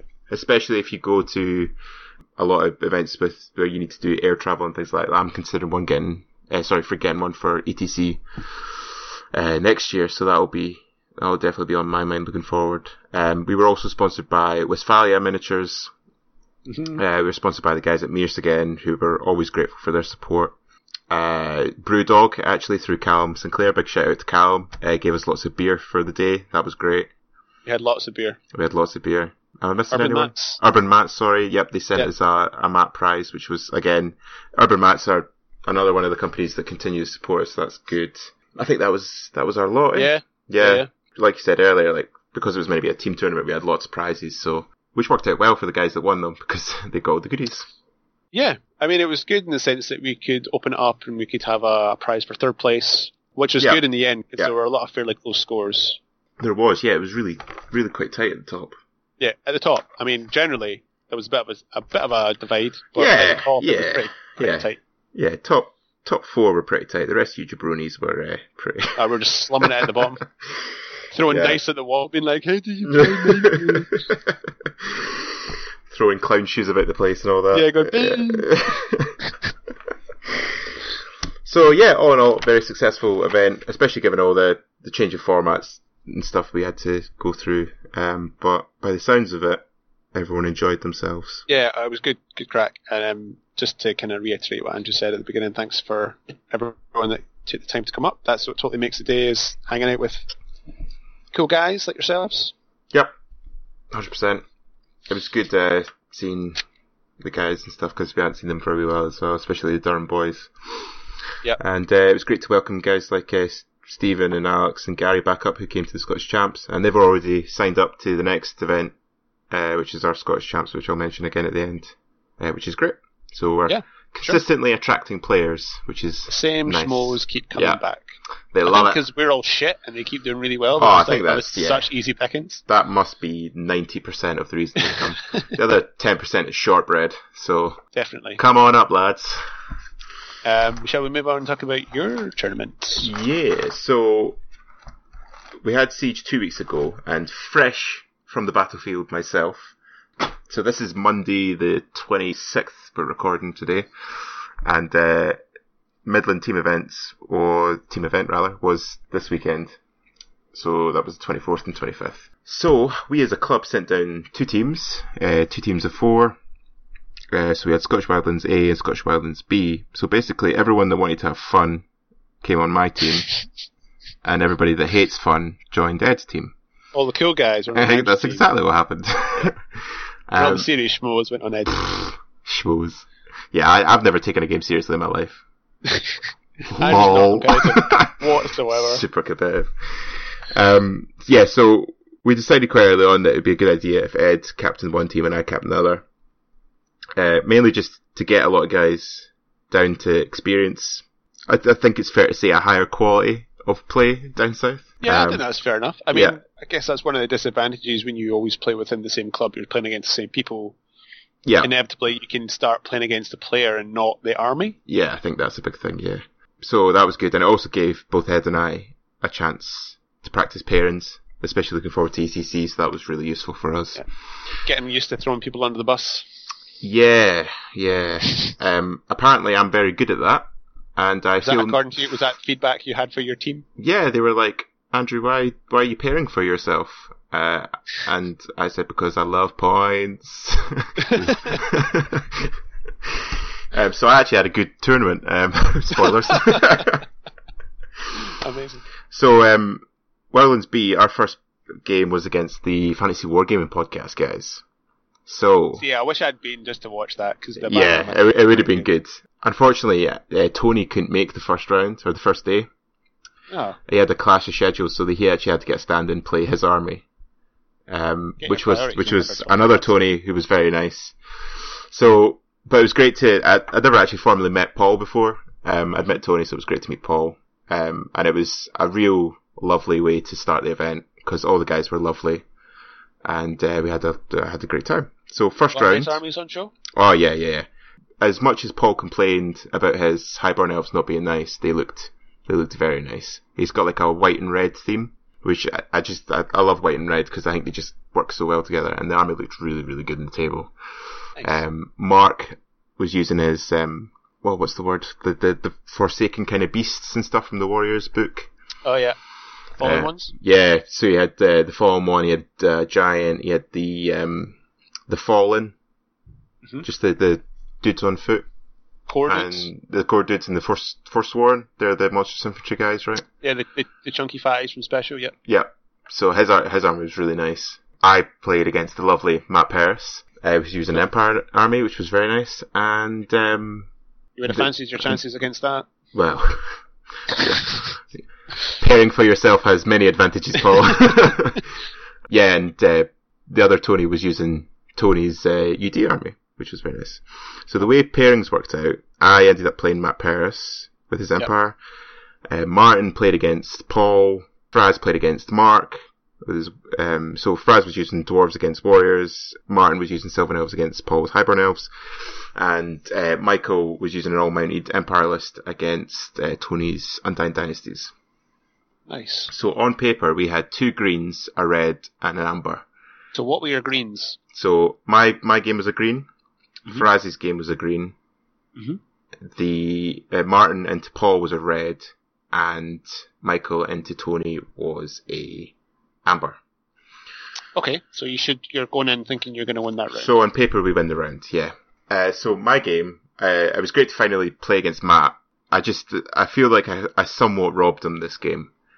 And being an Empire player as well, I know exactly how he felt because none of his shooting turned up. Basically, he had a unit of demis, a big unit of demis with a Knight Commander and Young Griffin in it. He had a big block of halberds, he had 2 wizards, 1 pyro, 1 cosmo, big block of crossbows, big block of state militia, a big unit of Rider with repeater gun, 2 mortars, and the steam tank. Cool. So pretty all round, quite shooty. Mm-hmm. So he could afford to sit back. So basically I've just got to rush him, hope his shooting doesn't turn up turn 1 and just start taking points. So that's what I did.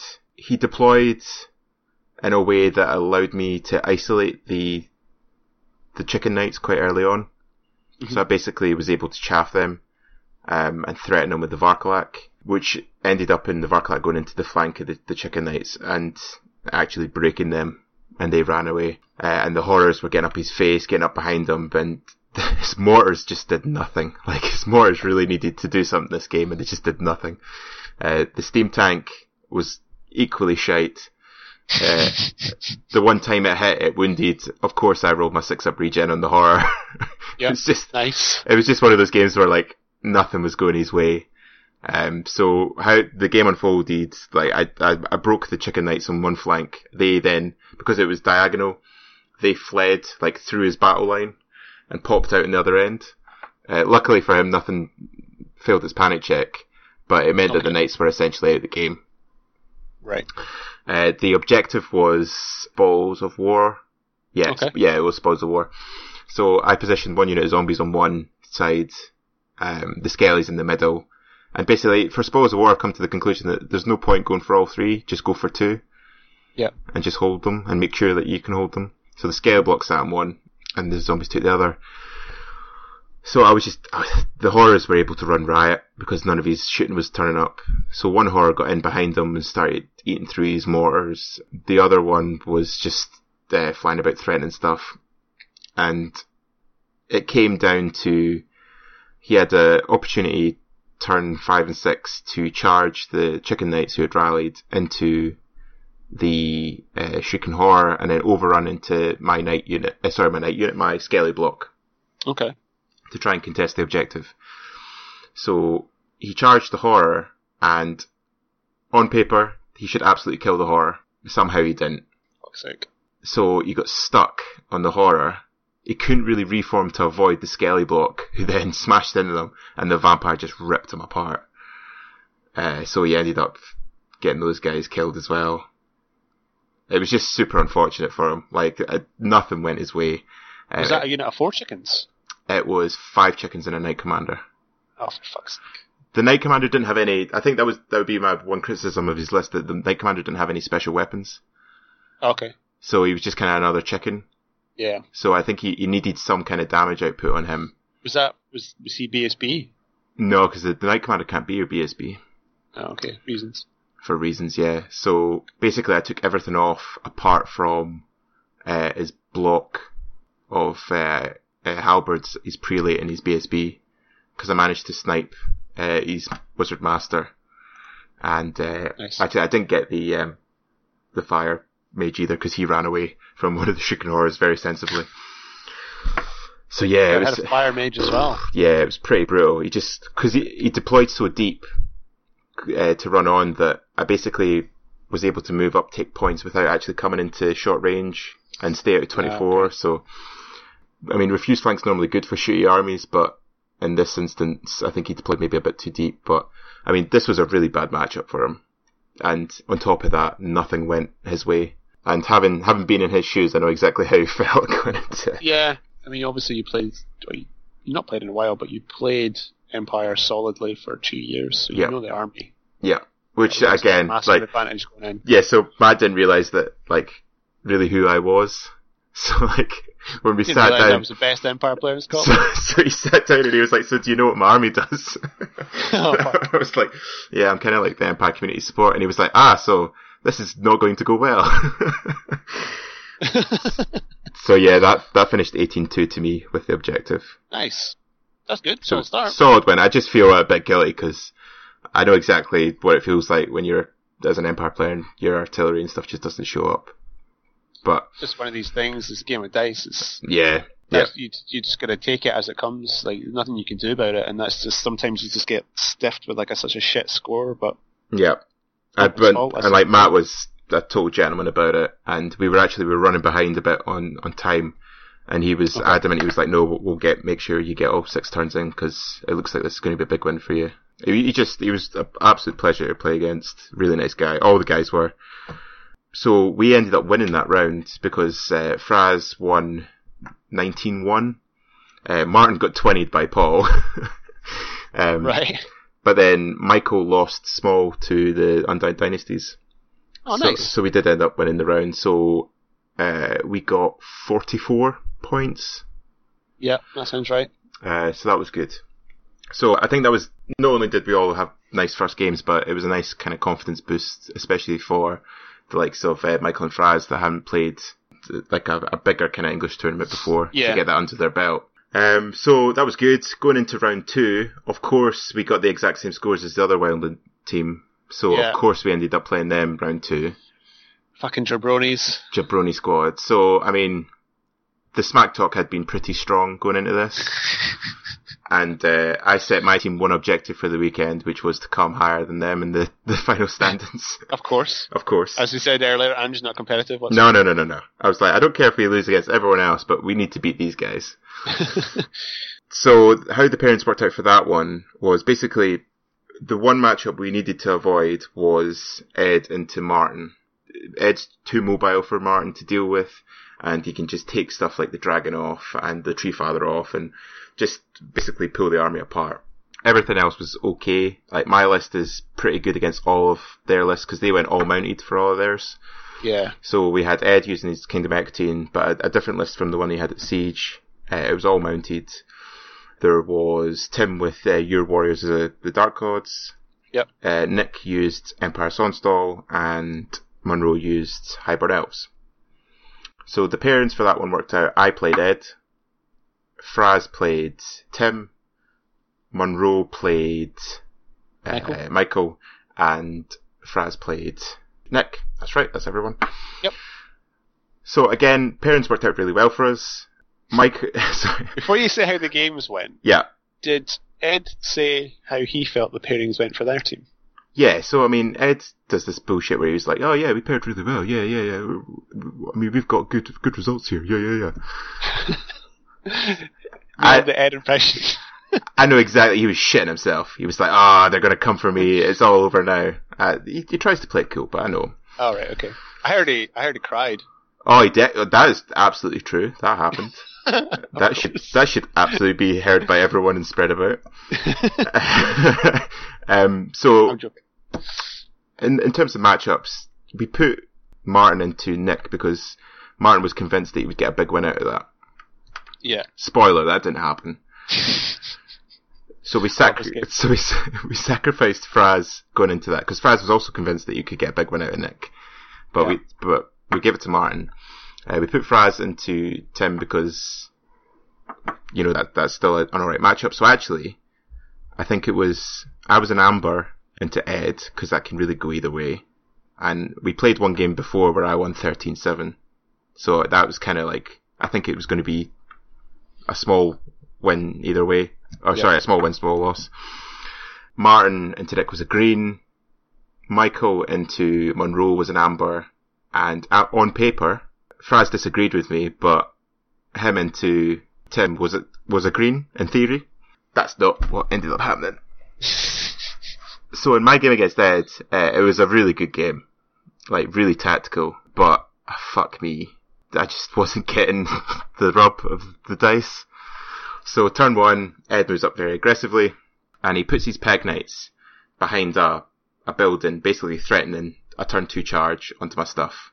He did that thinking that I'll move up and scream him, and I've got one turn to scream him off, or he charges me with the super killy Peg Lord. So Ed's list has got a Peg unit with a very killy Peg Lord, he's got a very killy Hippo Lord flying about, a big unit of Knights of the Realm with the Impact Hit banner, a couple scoring darts at aspirants, 4 units of Yeoman for chaff, and a Grail bus. So I really like the list, it works really well. He's sacrificing magic for more hitting power, but actually it's very fast, so it can close the gap quick enough that magic shouldn't really be a major impact on it. So yeah, he moves up quite aggressively, and he's thinking that I've got one turn to scream him off. In my head, I'm thinking, actually, I'll just charge you with one of the horrors. So I could, because he used the building to try and block me, I could clip him with a horror. I'm like trying to work it out in my head. I think I should win. He's testing on like a 9, so it's light troops. So I think I should win it. He maybe doesn't flee, but at least I pin him. And there wasn't much in the way of counter charges available. He had quite a long charge with the Knights of the Realm bus, but if it means holding him in that position for long enough that everything else can get up, then I consider that a win. I'll sacrifice the horror in that case. So I needed a 6 on dice, which of course I failed. So the horror trundled forward, and I just had to accept that horror was now dead, essentially. So I tried to position the Skelly block so that I could maybe get a counter charge if he didn't overrun far enough. Everything else kind of moved about. It was a very tense game of little margins, but there wasn't a whole lot to actually talk about in terms of, like, it was just little movements here and there. So he charges the horror, he obviously kills the horror, but then he doesn't overrun very far, which allows the Skelly block the opportunity to countercharge. I countercharge, he flees over the way in front of my wraiths, which I was okay with because it basically removes the pegs for 2 turns. So I just failed charred in the middle. Meanwhile, the Grail Blast is over on one side, kind of just slowly trundling forward. The Hippo Lord is flying round, trying to get into position. So, this is already not going very well for me. Normally when a Hippo Lord is in your backfield, it's not a pleasant place to be. It is not. So on his turn, the pegs rally. I've positioned the Wraiths to then get another charge on them in my turn. Nice. I basically just move stuff about. His Hippo Lord's in the backfield. My turn 2, I charge the Wraiths. The pegs fail their terror check. Nice. And they were right beside the Wraiths, so they flee away, but they don't flee very far. So they're 12 inches away from the Wraiths, so I need a 6 on 2 dice to just catch them and kill them. Of course, I fail that. That doesn't happen. So the Wraiths fall on their face 2 inches or whatever the fuck it was. The Hippo Lord goes into a zombie block, which I think was a mistake. I don't know why I did this, because now I'm thinking, right, I can hold him there. So he starts eating zombies, but the zombies are still there, obviously. My turn, the Skelly block can't decide whether to go one way or the other, so it's kind of like moving about in the middle. I've now got these Grails coming round. He's chaffing the Varkalak, so it can't really do anything. I have to move one of the horrors away from the Grails, because that's bad news if that gets in. I'm also trying to hide him from the Hippo Lord. So basically, to cut a long story short, it all comes down to the fact that the Grails position themselves looking at the Skelly block's front, and the Hippo Lord is fighting the zombies somewhere to their back. So I position to take the charge from the Grails, because I'm thinking that it'll hurt their charge, but he's hit me on force because of parry, and then my vampire will just slowly grind them out. Yep. And if I can hold them for 2 turns, the Varkalak should get into their flank or rear, because the Vark will have chased off his chaff by then. Unfortunately, his Hippo Lord crumbles my zombie unit to a man, like exactly on my turn, so he repositions. Yeah. So then he charges the Hippo Lord into the rear of my Skelly block, and the Grails into the front. Sad times. So this is bad times at the El Royale. In the ensuing combat, I get the Hippo Lord down to 1 wound. Really? Yep. I think I might have cast a snipe spell at him at some stage. Oh, okay. Or a horror might have got the scream off at him at some stage. So he had 1 wound left. It basically comes down to turn 2. He does 1 wound to my vampire. I roll. I do 3 wounds. He's got 4 up regen. If he fails one of them, he dies. It means that the Hippo's no longer in the rear. it means that the Grails really don't do that much to the Skelly block, and they can regrow the Skellies and get the Vark in, kill the Grails, and this turns into a win for me. Yep. He makes all 4 of the regen saves. He then kills the Vampire, which then causes the army to crumble. I lose the other Horror. The Wraiths, who are chasing these fucking Peg Knights, and they fail to catch them again when they flee. But they actually finally got into them that turn. Right. And then they crumbled before they could fight. So Fuck's sake. it's like, ah! Did the Peg Knights live? So I got the Peg Knights themselves, because okay. I reaped them or something to get rid of them. It was only the Peg Lord, but like that unit really should have been dead quite early on.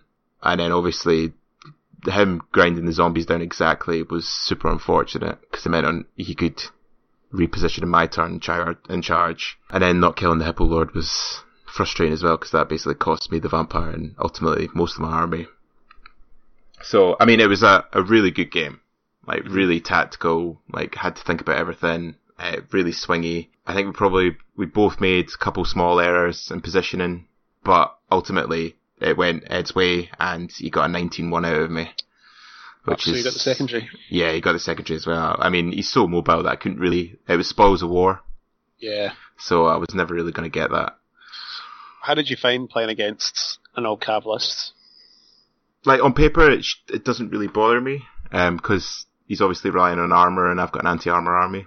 Yeah. So, I mean, I'd played... Ward saves on some stuff, though, right? See, this is the big difference. This is why his army was an amber and the rest were greens for me, because he can basically afford to get Shrieking Horror, because he's still got that reserve save. Obviously, he doesn't want to, but he's got a second line of defense. So yeah, I mean, I played Ed before with the exact same lists, and I won 13-7. But I think the difference in that game was I definitely got the luck and he didn't. Whereas in this game, I think he got the luck and I didn't.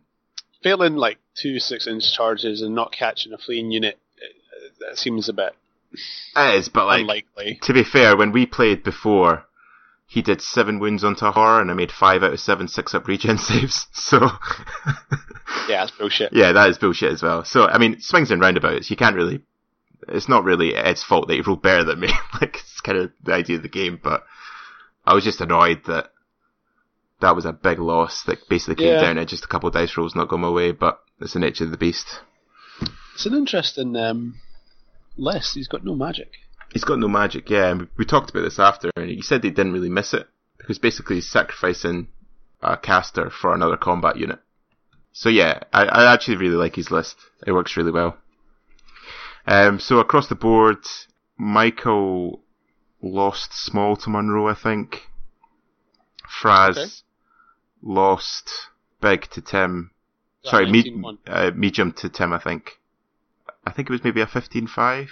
Okay. I can't remember off the top of my head, that's probably wrong. And then I think Martin won small against Nick when he promised he'd win big. Okay. So it's essentially Martin's fault, really, the entire thing. So everything went to plan apart from...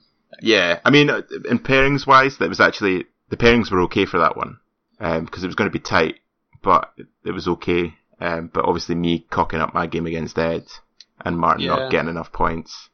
When you mentioned that Fraz kind of fancies his chances against him, was that the case? Or was it you fancied his chances against him? So, Fraz does not... He's got the mental barrier against playing warriors. Right. Because he thinks that they outfight him. Which some units definitely do, but I think across the board that he's actually in a pretty good position to counter them. It's the resilience that the dwarves have got going for them. Yeah, and like, so Tim's list was multiple units of Chosen Knights, Feldrick Ancestor, a unit of Feldrakes. It's like stuff that Seekers, like 2 Vanguard and Seeker blocks, which was Frazzy's list, and a Greybeard Vanguard and block with a Kelly King in it. Like, they're not really bothered about that. Yeah. So on paper it was fine, but I think things, from what I saw of their game, things just didn't go to plan, and he got counter charges in.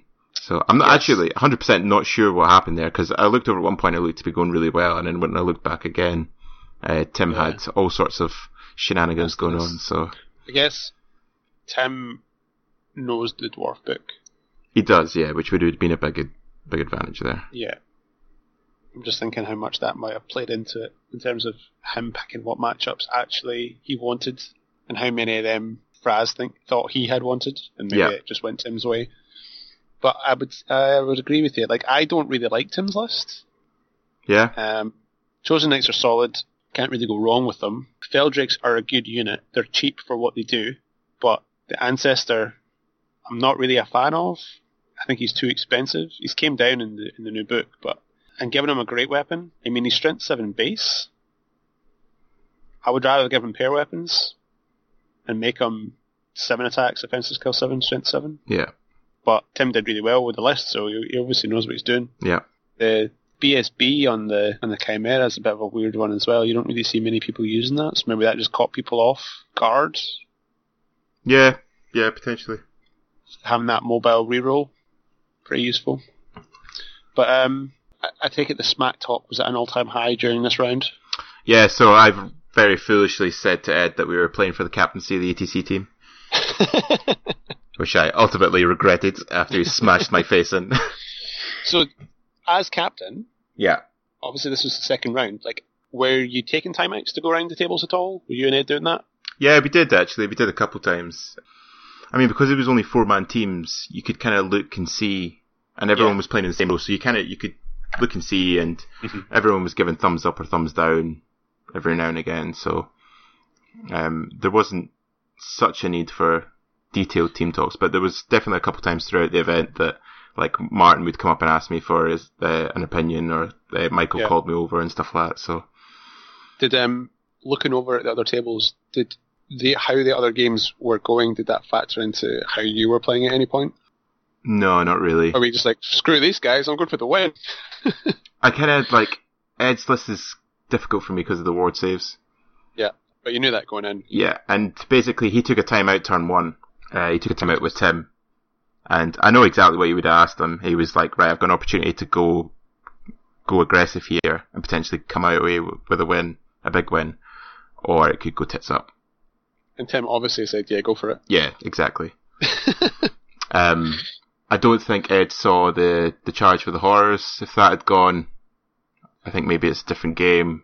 Again, if the Wraiths take the Peg Knights, then that means they can, I mean, they were pretty far removed, but at least they can go up and actually, he only took one of the Spos counters, which was near the Wraiths. Right. So if the Wraiths had got the Pegs early enough, they could have gone off and try at least terror check the Knights Aspirant. Although they're frenzy, aren't they? So they're... Only on the charge. Oh, only on the charge, okay, so there's potential that they run away. But basically, it all came down to that big combat with the Skelly block. But, you know, shit happens. Yeah. But it was a really fun game. It's just, I mean, I guess, like you said, the first game was really good because you got a team that was really laid back, really a nice kind of entry into the day, into the event. Yeah. I guess playing against people that you play against all the time, did you feel like there was a little bit more pressure? Because you felt like on the games where you expect to win, you think, well, there's more pressure on me now because I should win this because we play each other all the time. Ed's quickly becoming my my new bogey player.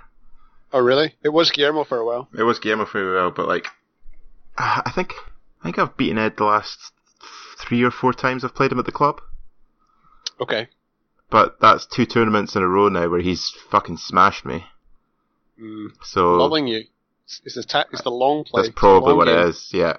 So Cunning. But no, it was a really, like, in terms of like appreciation of the game, it was super tactical, really close, really good game. Really enjoyed it. Nice. But they capped the shit out of us. Like, that one hurt. That was bad. Yeah. So I braced myself for all the smack talk in the world over dinner. Who did you end up round 3 then? So to recover from that capping, we, a nice little easy matchup against England Lions. Oh, good. Yeah, so that's I'd hate to think that you went into a tough game after. Oh yeah, no, nice and easy. English ETC team, awesome. Why were they slumming it down the bottom?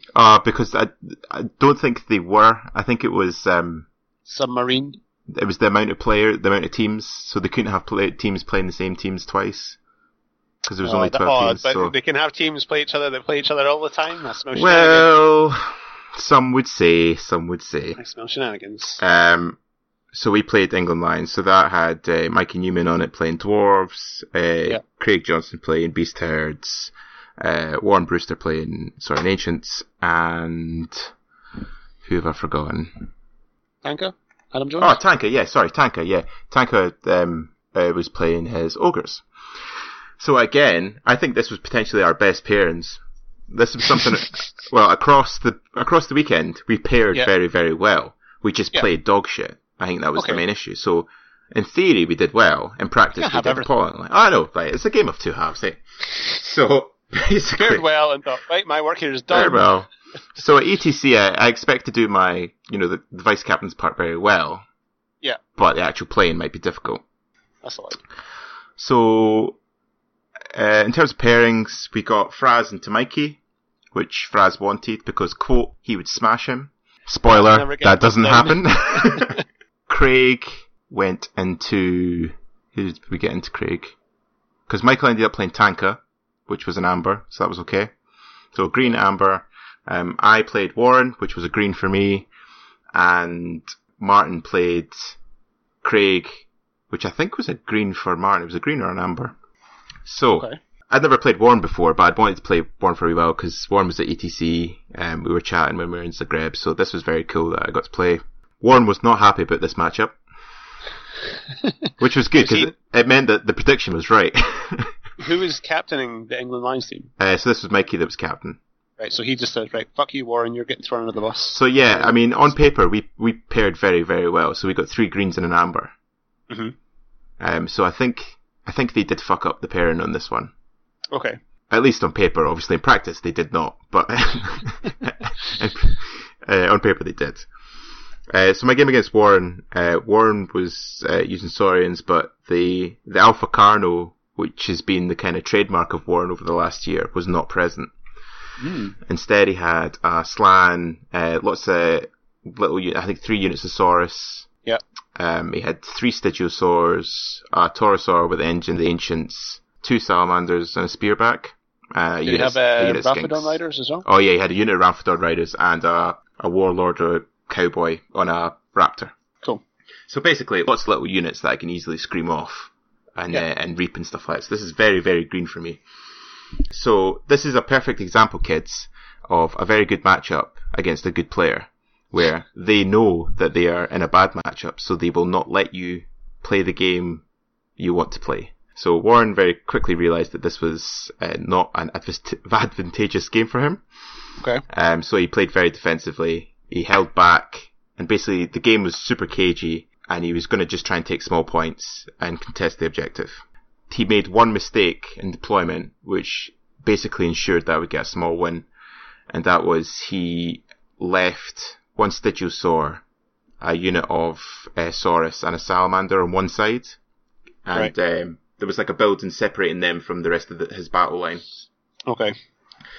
So turn one of my horrors went up to scream off the Salamander. Mm-hmm. So this was a calculated risk, because he couldn't charge me with a Stygiosaur. The only charge he could get off was the Saurus and the horror. I cast Whispers of the Veil off on the Stygiosaur to reduce his leadership, because he was so concerned about me sniping his Slan. Scream off the Salamander, and then the Stygiosaur fails its leadership check and runs off the board. Wow. The Saurus pass, but they're now fucked, basically. Yeah. Because they're about to get a Shuriken Heart to the face. So that basically won me the game, that one move.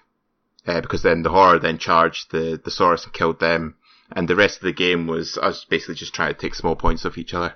Because sorry, just in terms of deployment, was it back and forth, or did you just drop for first? It was pretty back and forth. Like I dropped my dogs early on to try and get a sense of where he was going, but he's got so many units.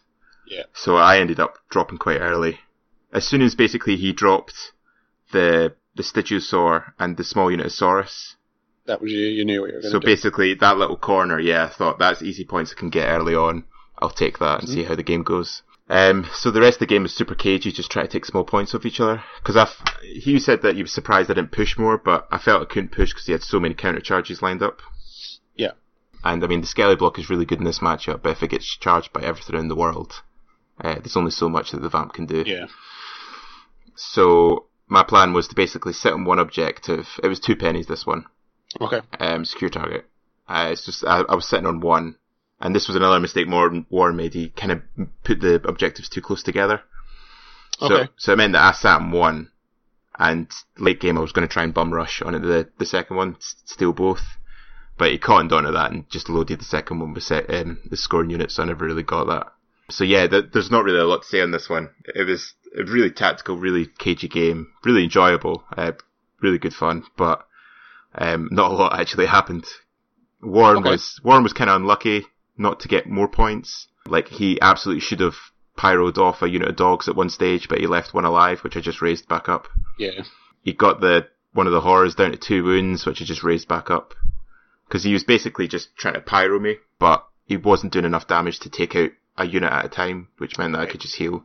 And I basically just held all my soft points back, so stuff like the bats and the dogs and the wraiths, and just kept them as too far back for him to magic missile. Okay. And I used the horrors to zone, so he couldn't get in stuff behind. So basically, as soon as I took those small points early on, essentially ensured the small win. And everyone else, like the other games, didn't seem to be going well, so I just took the points where I could and didn't risk anything too rambo. So what was the score in the end? So that ended 12-8 to me with the objective drawn. Nice. So a nice win there. But like I say, it was great to play Warren, and it was a good fun game. My team, on the other hand, had a mixed results. So Michael, the hero Docherty, got a 10-10 against Tanka. Nice. Which is very good. Fraz, I will smash Mikey Newman Campbell, got smashed it's new name forever. got smashed by Mikey Newman. Right, okay. And Martin got quite unlucky against Craig, and I think Craig cyclopsed his dragon off and stuff like that. Ugh. So I think that was a decent win at Craig. So they capped the shit out of us as well. Okay, so it was really those 2 games that screwed you over, because you've got a draw and a small win otherwise. Yeah, exactly. So on paper, if Fraz had won and I'd won, although technically my pairing was off because I only got 12 and I should have got at least a 13 according to the greens and stuff, but it was just the kind of, this is how pairings all go tits up basically, because all it takes is one game to throw you off and then the others have to basically either pull or push. Mikey's list looks pretty cool. 2 units of 6 Hold Guardians. Yeah, which Fraz assured me that he would just run through. Do Slayers do well against Hold Guardians? Yeah, they can take great weapons, can't they? So. Oh shit, they got Weapon Master. Yeah. Yeah. I think dice were involved in that game though, by Fraz's account. Yeah, did these shooting turn up? He's got copters, he's got catapults, cannon. Yeah, I think that Fraz just had a bit of a horror show and Mikey had very hot dice. Right. So I think that played in it. Michael getting a 10-10 against Tanka, that's really good. It's very good. So they were playing on the table next to me, and I have got a lot of time for Tanka, and Tanka was like, yeah, you got that. He earned it. Because basically it came down to, there was a big combat in their game where something flank charged, because Tanka thought that you couldn't issue challenges if you were charging the flank or something like that. Right. But, so this was a flank charge into Michael's big night bus, which has like all these characters in it, including the Night Commander of the Sonstall. So I think the Sonstall guy did something quite drastic that turned the tide basically and held them. So that's why it was a 10-10. It's quite a cool list he's got. Yeah, it's very cool. So that's like classic Tanka list. Yeah. Yeah. So nice. So they kept the shit out of us, but yeah, I mean that makes it sound worse than it actually was, though. I guess 4-man teams, that's all you need, though, right? You just need 2 good, strong performances, and then that's you won the round. Yeah, essentially, yeah. But it was good fun. It was cool to play Warren because I hadn't played one before. Yep. And then we had to endure dinner where the other Wildling team were actually very gentlemanly about it, admittedly. Well, you were driving some of them home, right? Yeah, exactly. So Nick and Monroe knew where their bread was buttered, like. You're getting left in Carlisle if you don't shut the fuck up. So yeah, we went out for dinner and then had some drinks. Nick and Fraz went out after it. Which, oh really? Yeah, which I think both of them regretted the next morning. Well, God, I think that's an after show. We should get them on and find out what happened. I think Nick regretted it. I think Fraz was probably still drunk in the morning. I probably just didn't stop. Yeah, probably. So yeah, that was a good day 1. Going into day 2, we got paired against Blunt Force Trauma. Cool. Which had Matthew Pell with his Warriors, Sean Hughes with Vermin Swarm, Daniel Winter with Ogre Cans, and Adam Lake with Beast Herds. Cool. So before I go any further, I owe Adam multiple shout-outs, because Adam was one of the unfortunate people that had to endure me talking to them while I was absolutely pissed in Zagreb. And I promised him multiple shout-outs in this drunken state and then forgot about them. So I promised Adam that I would tell one story in particular of just how unlucky Adam is. He played against, he was using Inferno Dwarves, ETC. He was playing against Undying Dynasty list, which had double catapult and divination. Right. In 2 turns of the UD player, he took out 2 units of Torok Anointed and Kadim Titan. What? So he just rolled out the box for, I think it was Fate's is it Fate's Judgment? That's one of them. Yeah. So that just took off a Kadim Titan, and then he got like max hits on the catapults, which just took out the Toroks and stuff like that. Adam was telling me about this in Zagreb, and I was just like, fucking hell, so unlucky. And he had a couple games like that. He played against an Empire list where everything went tits up turn 6, and he lost big whilst being in a very commanding position. So, parents for this one, Matthew Pell was the captain, and Matthew told Fraz that he would play any of us aside from that vampire guy, aka me. Because I love me some Warriors. The hate for the BC is strong. Oh, it is, yeah. So parents for this one, Matthew played Michael, which was a green for us. Sean played Fraz, which was an amber. But basically Sean's list was really bad for mine because he had Abominations and Vermin Hulks, and it was really bad for, I think, Martin's as well on paper. So it was good to kind of get that in an amber rather than giving them the green. Mm-hmm. Daniel with the Ogres played Martin, which was an amber. And then I got into Adam, which was, I'd said an amber, but it probably was a green on reflection. So I played Adam before. Adam's a really nice guy. Obviously I know him from ETC as well. He was using Beast Herds, and he has this really nicely painted brand new Beast Herd army, which has shitloads of centaurs. The centaurs in the world. Oh, it's quite similar to Craig's idea for the Beast Herd. So he's got 1, 2, 3, 4 centaur chieftains. He's got a soothsayer, a bunker for the soothsayer, 2 units of ambush and wild horns, 2 units of ambush and longhorns. He's got a unit of 14 centaurs, 2 units of 8 centaurs and gargoyles. So super aggressive, super fast. He was kind of saying that his idea was most people would corner against it. Mm-hmm. And basically centaurs bum rush up, and then the ambushers come out from the side and basically just overwhelms them. I kind of thought that that's what would happen. So Adam said that he was only going to ambush his infantry, so he was keeping the centaurs on. And basically Adam made one mistake in deployment, which cost him the game. So I had my horrors, and he deployed his centaurs on the line, and this was Spoils of War as well, so it's not a particularly good scenario for me. So basically I just decided that I need to rush, I need to take off at least 2 units of centaurs early on, dominate the middle of the board, and basically be able to fight the infantry as they come on. So he deployed 1 unit of centaurs on the line, and then he had his big unit with his general and his BSB in the middle, and then the other centaurs on the far flank. So I put the Varkalek on one flank to basically play Ring Around the Roses with 1 unit of centaurs. Mm-hmm. Because there was a building in the middle which I just intended to run around. I sent the dogs up to chaff the big block. I chaffed the other block of centaurs to ensure that if the horrors didn't kill them all, that at least he couldn't do anything with them. And basically I took that centaur unit off turn 1.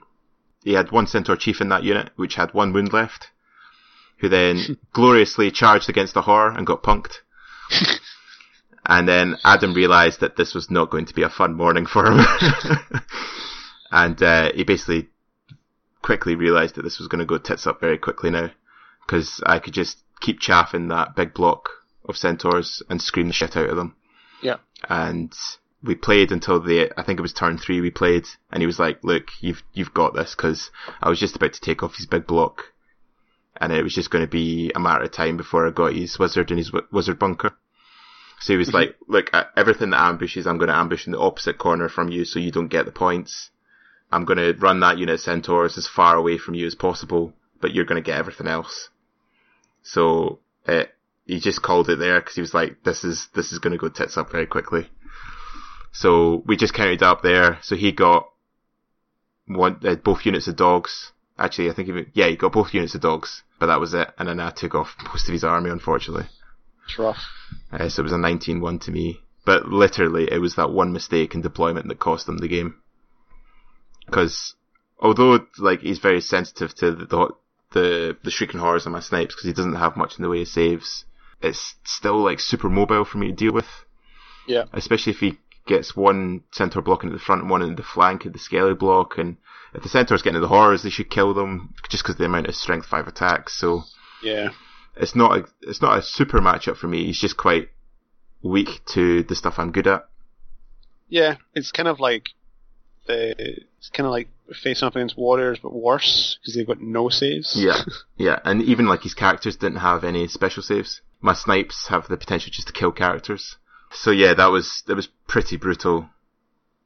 It's when you lose a game that quickly, it just totally demoralizes you. Like first 3 turns, you're like, oh, the game's over. Yeah, I think that's what he was kind of just annoyed at himself for making the mistake.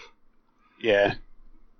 At that point, you're just ready for like stopping because you know you've lost, so you may as well just chill out, get a beer, and just enjoy. Well, that's basically what we did. We just kind of we totaled up there. We just sat and chatted for a wee while. And then we both kind of kept an eye on the other games and stuff. So how'd the team do? So I think we actually capped them this round. So nice. Michael lost small to Matthew. Yeah. Fraz won big against Sean, which was really good. Nice. And then Martin lost small against Daniel, I think. Okay, so you weren't really giving away many points while... So yeah, exactly, the Lions did to you guys, you've basically just done to these guys. Yeah, exactly. Michael seems to be having a pretty good tournament, not exactly, really giving away many points. Well, this was it, and this was something that I spoke to Michael about. Like, it can sometimes feel, especially in a team tournament, if you're not winning, it's not going well. Mm-hmm. But it's not giving away lots of points. And to be fair, like, Michael wasn't getting a lot of great matchups. Ironically, that was, I think, maybe only one of the 2 greens he got across the weekend. Yeah. But he wasn't giving away lots of points, which is the important thing. Yeah, I mean, unless you're into something that's got like super good high AP, yeah, like Empire Cav, it's that 1-up save. Yeah, exactly. It's so resistant. So yeah, unfortunately that went tits up on Adam. But the Blunt Force Trauma boys were all lovely guys, pleasure to play. Where do they play out of? I think it was a bit of a ragtag team. I'm not sure where Matthew, Sean and Daniel are from, but Adam, he's kind of from the Birmingham area. I think he's from Wolverhampton, actually, he said. Okay. But Adam was kind of just looking for a team because all the other Welsh ETC boys had already found teams. So he was kind of left looking for a team, and I think they were looking for an extra player. So that's how he ended up in there. So yeah, big shout out to Adam. Unfortunately, things just didn't go his way, but I'm sure that he'll repay the favour next time. So that kind of makes up for round 3. Yeah. So that basically going into round 5 cancels that out. So round 5, we got drawn against the Dudley boys. Oh, right, okay. So after winning that round, the spirits are up again. We're feeling good. We reckon that we're far enough down the table that we should probably avoid the big hitters. Yeah. So probably play another kind of mid-table team, get a decent result there, potentially finish higher than the other boys. This did not happen. Enter the Dudley Boys. Enter Dudley Boys stage right. So the Dudley Boys included Sam Freestone, who was playing Empire, Jordan Blaine, who had the new Vampire Covenant, Jack Chapman, who was using Vermin Swarm, and Kieran Shaw, who was using Warriors. Mm-hmm. This is not good for us. This was possibly the one team that we needed to avoid all tournament. Really? Our matchups were... Many reds. Oh, honestly, it looked like a red light district on our spreadsheet. It was bad. Not the good kind. Not the good kind. The very bad gonorrhea type. This is the shit that's going on in our spreadsheet. To be fair, they absolutely knew it was bad. So like, Right, okay. during the pairing process, they could see the anguish on my face. Particularly Jack's list, and to a lesser extent Sam's list, are just horrendous matchups for me. I mean, Jack's list has got all the tools in the world to kill Shrieking Horrors. Sam's got double cannon and a dragon that can fly about and strike before the horrors and just kill them. So it's really not good. Pairings for this one. Yeah. We kind of just accepted that they were going to go tits up. So I took the bus to the face and got Jack to play against. Did you drop yourself first? No, we put Martin first because actually dropping first isn't technically going on the bus because you can choose. Yeah. So I think there's a bit more flexibility in that than people give credit. So we put Martin into... Oh no, sorry, did we put Fraz down first? Yes, we did, sorry, we put Fraz down first. So we got Fraz into the Warriors list. Okay. Because that's basically a smash up. And Fraz was not optimistic about this matchup, but I bet it was. Before we started this podcast, we had a conversation about you saying that Fraz is really hating against Warriors. And how many times has he played them? 3 times. I'm convinced it's a green, right? Right, okay. I mean, this weekend was basically Fraz telling me that he doesn't want to play Warriors and me putting him into Warrior matches. Yeah. Okay. So we put Fraz into the Warriors. I took Jack. Or sorry, they paired Jack into me. I did not want to play Jack, right, but okay. That happened. Jordan played Martin and Sam played Michael in an Empire mirror match. So on paper, the mirror match is going to be an amber because realistically, Sam shouldn't be able to do much to Michael. Jordan against Martin is quite swingy. Probably Jordan's got the edge there, but Martin's can kind of hide stuff and take points where he can. So Martin was not happy about playing vampires, but it's probably a better matchup than we gave credit for actually going into the round. Yeah. Me playing Jack is a fucking train wreck, and Kieran playing Fraz is just a smash up, and it's basically going to be who's smashier. So that could go either way. Either way. So me playing against Jack. This was highly amusing to Jack and Sam, who thought this was the funniest thing ever that I was having to play the worst matchup on the face of the planet. So Sam played for Wales at ETC, Jack played for Wales. I know all the boys on that team from playing the English tournaments before. So, having realised that I was going to get my ass handed to me, I kind of just embraced the shitstorm and just tried to take it on the chin. So it was like Jack actually summed it up brilliantly. He said that it's actually comical how badly the odds are stacked against you. And I accepted that with a smile. So we obviously weren't going to win the event. Mm-hmm. The rest of the matchups were pretty bad. Or at least I was thinking that they were pretty bad in terms of likely outcomes. So instead of just sitting in a corner and letting Jack take me off, I tried to play a bit risky and push at him. Mm-hmm. So I dropped for first quite early on because I was trying to get him to think that I was going to go in one corner and go in the other. Okay. And then it was breakthrough the secondary, so maybe I thought I'll sneak through some scoring units and contest the secondary and maybe lose smaller rather than bigger. But I had to drop early on because he's just got so much. Like, he has the little rat units, the dreadmills and shit like that. So I wasn't going to out-deploy him. So I dropped everything for first turn, and I basically just decided that I was going to go balls out. And if it worked, it would have been great. If it didn't work, I figured that it wasn't any worse than sitting and getting shot off. Yeah. So Jack's list was Vermin Demon. He's got a BS, just a little shit rat with a flag for his BSB. He's got the Pendulum with the Patriarch on it.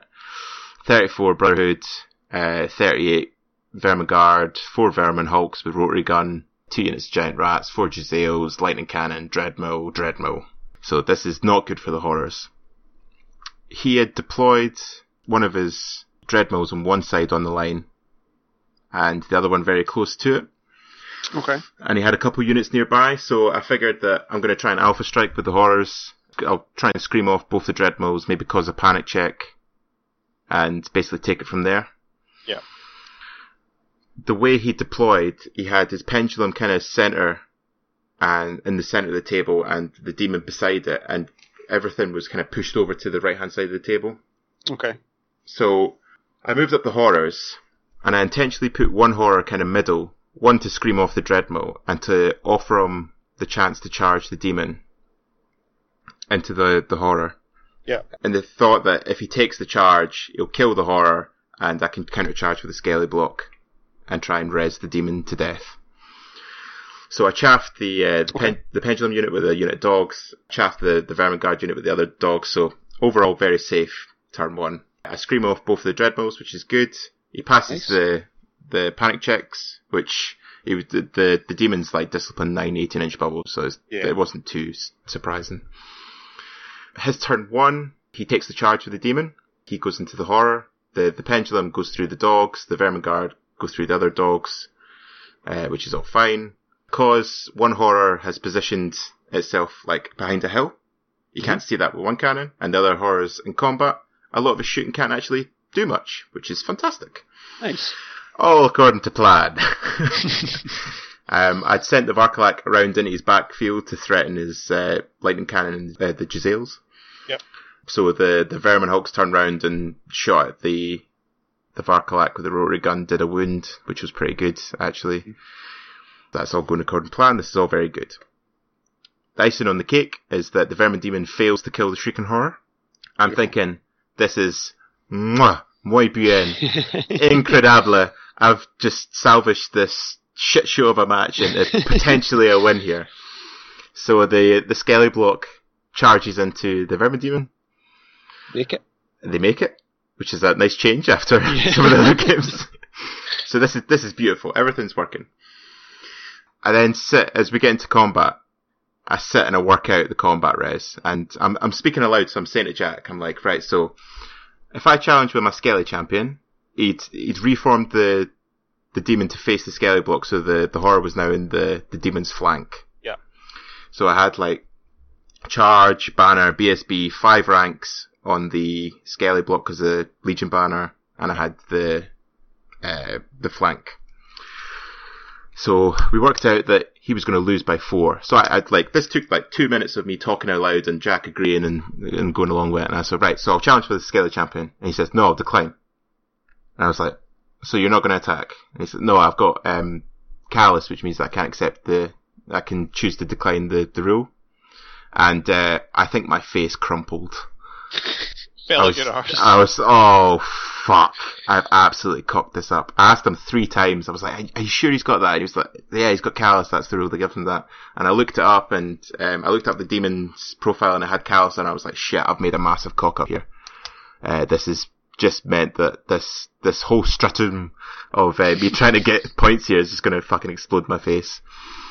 So it then meant that he could assign tax into the vampire. And over 2 rounds of combat, I did kill the demon, but he ended up killing the vampire. Which meant that the horror, which was now broken free from combat and could have gone off and threatened stuff, was now dead.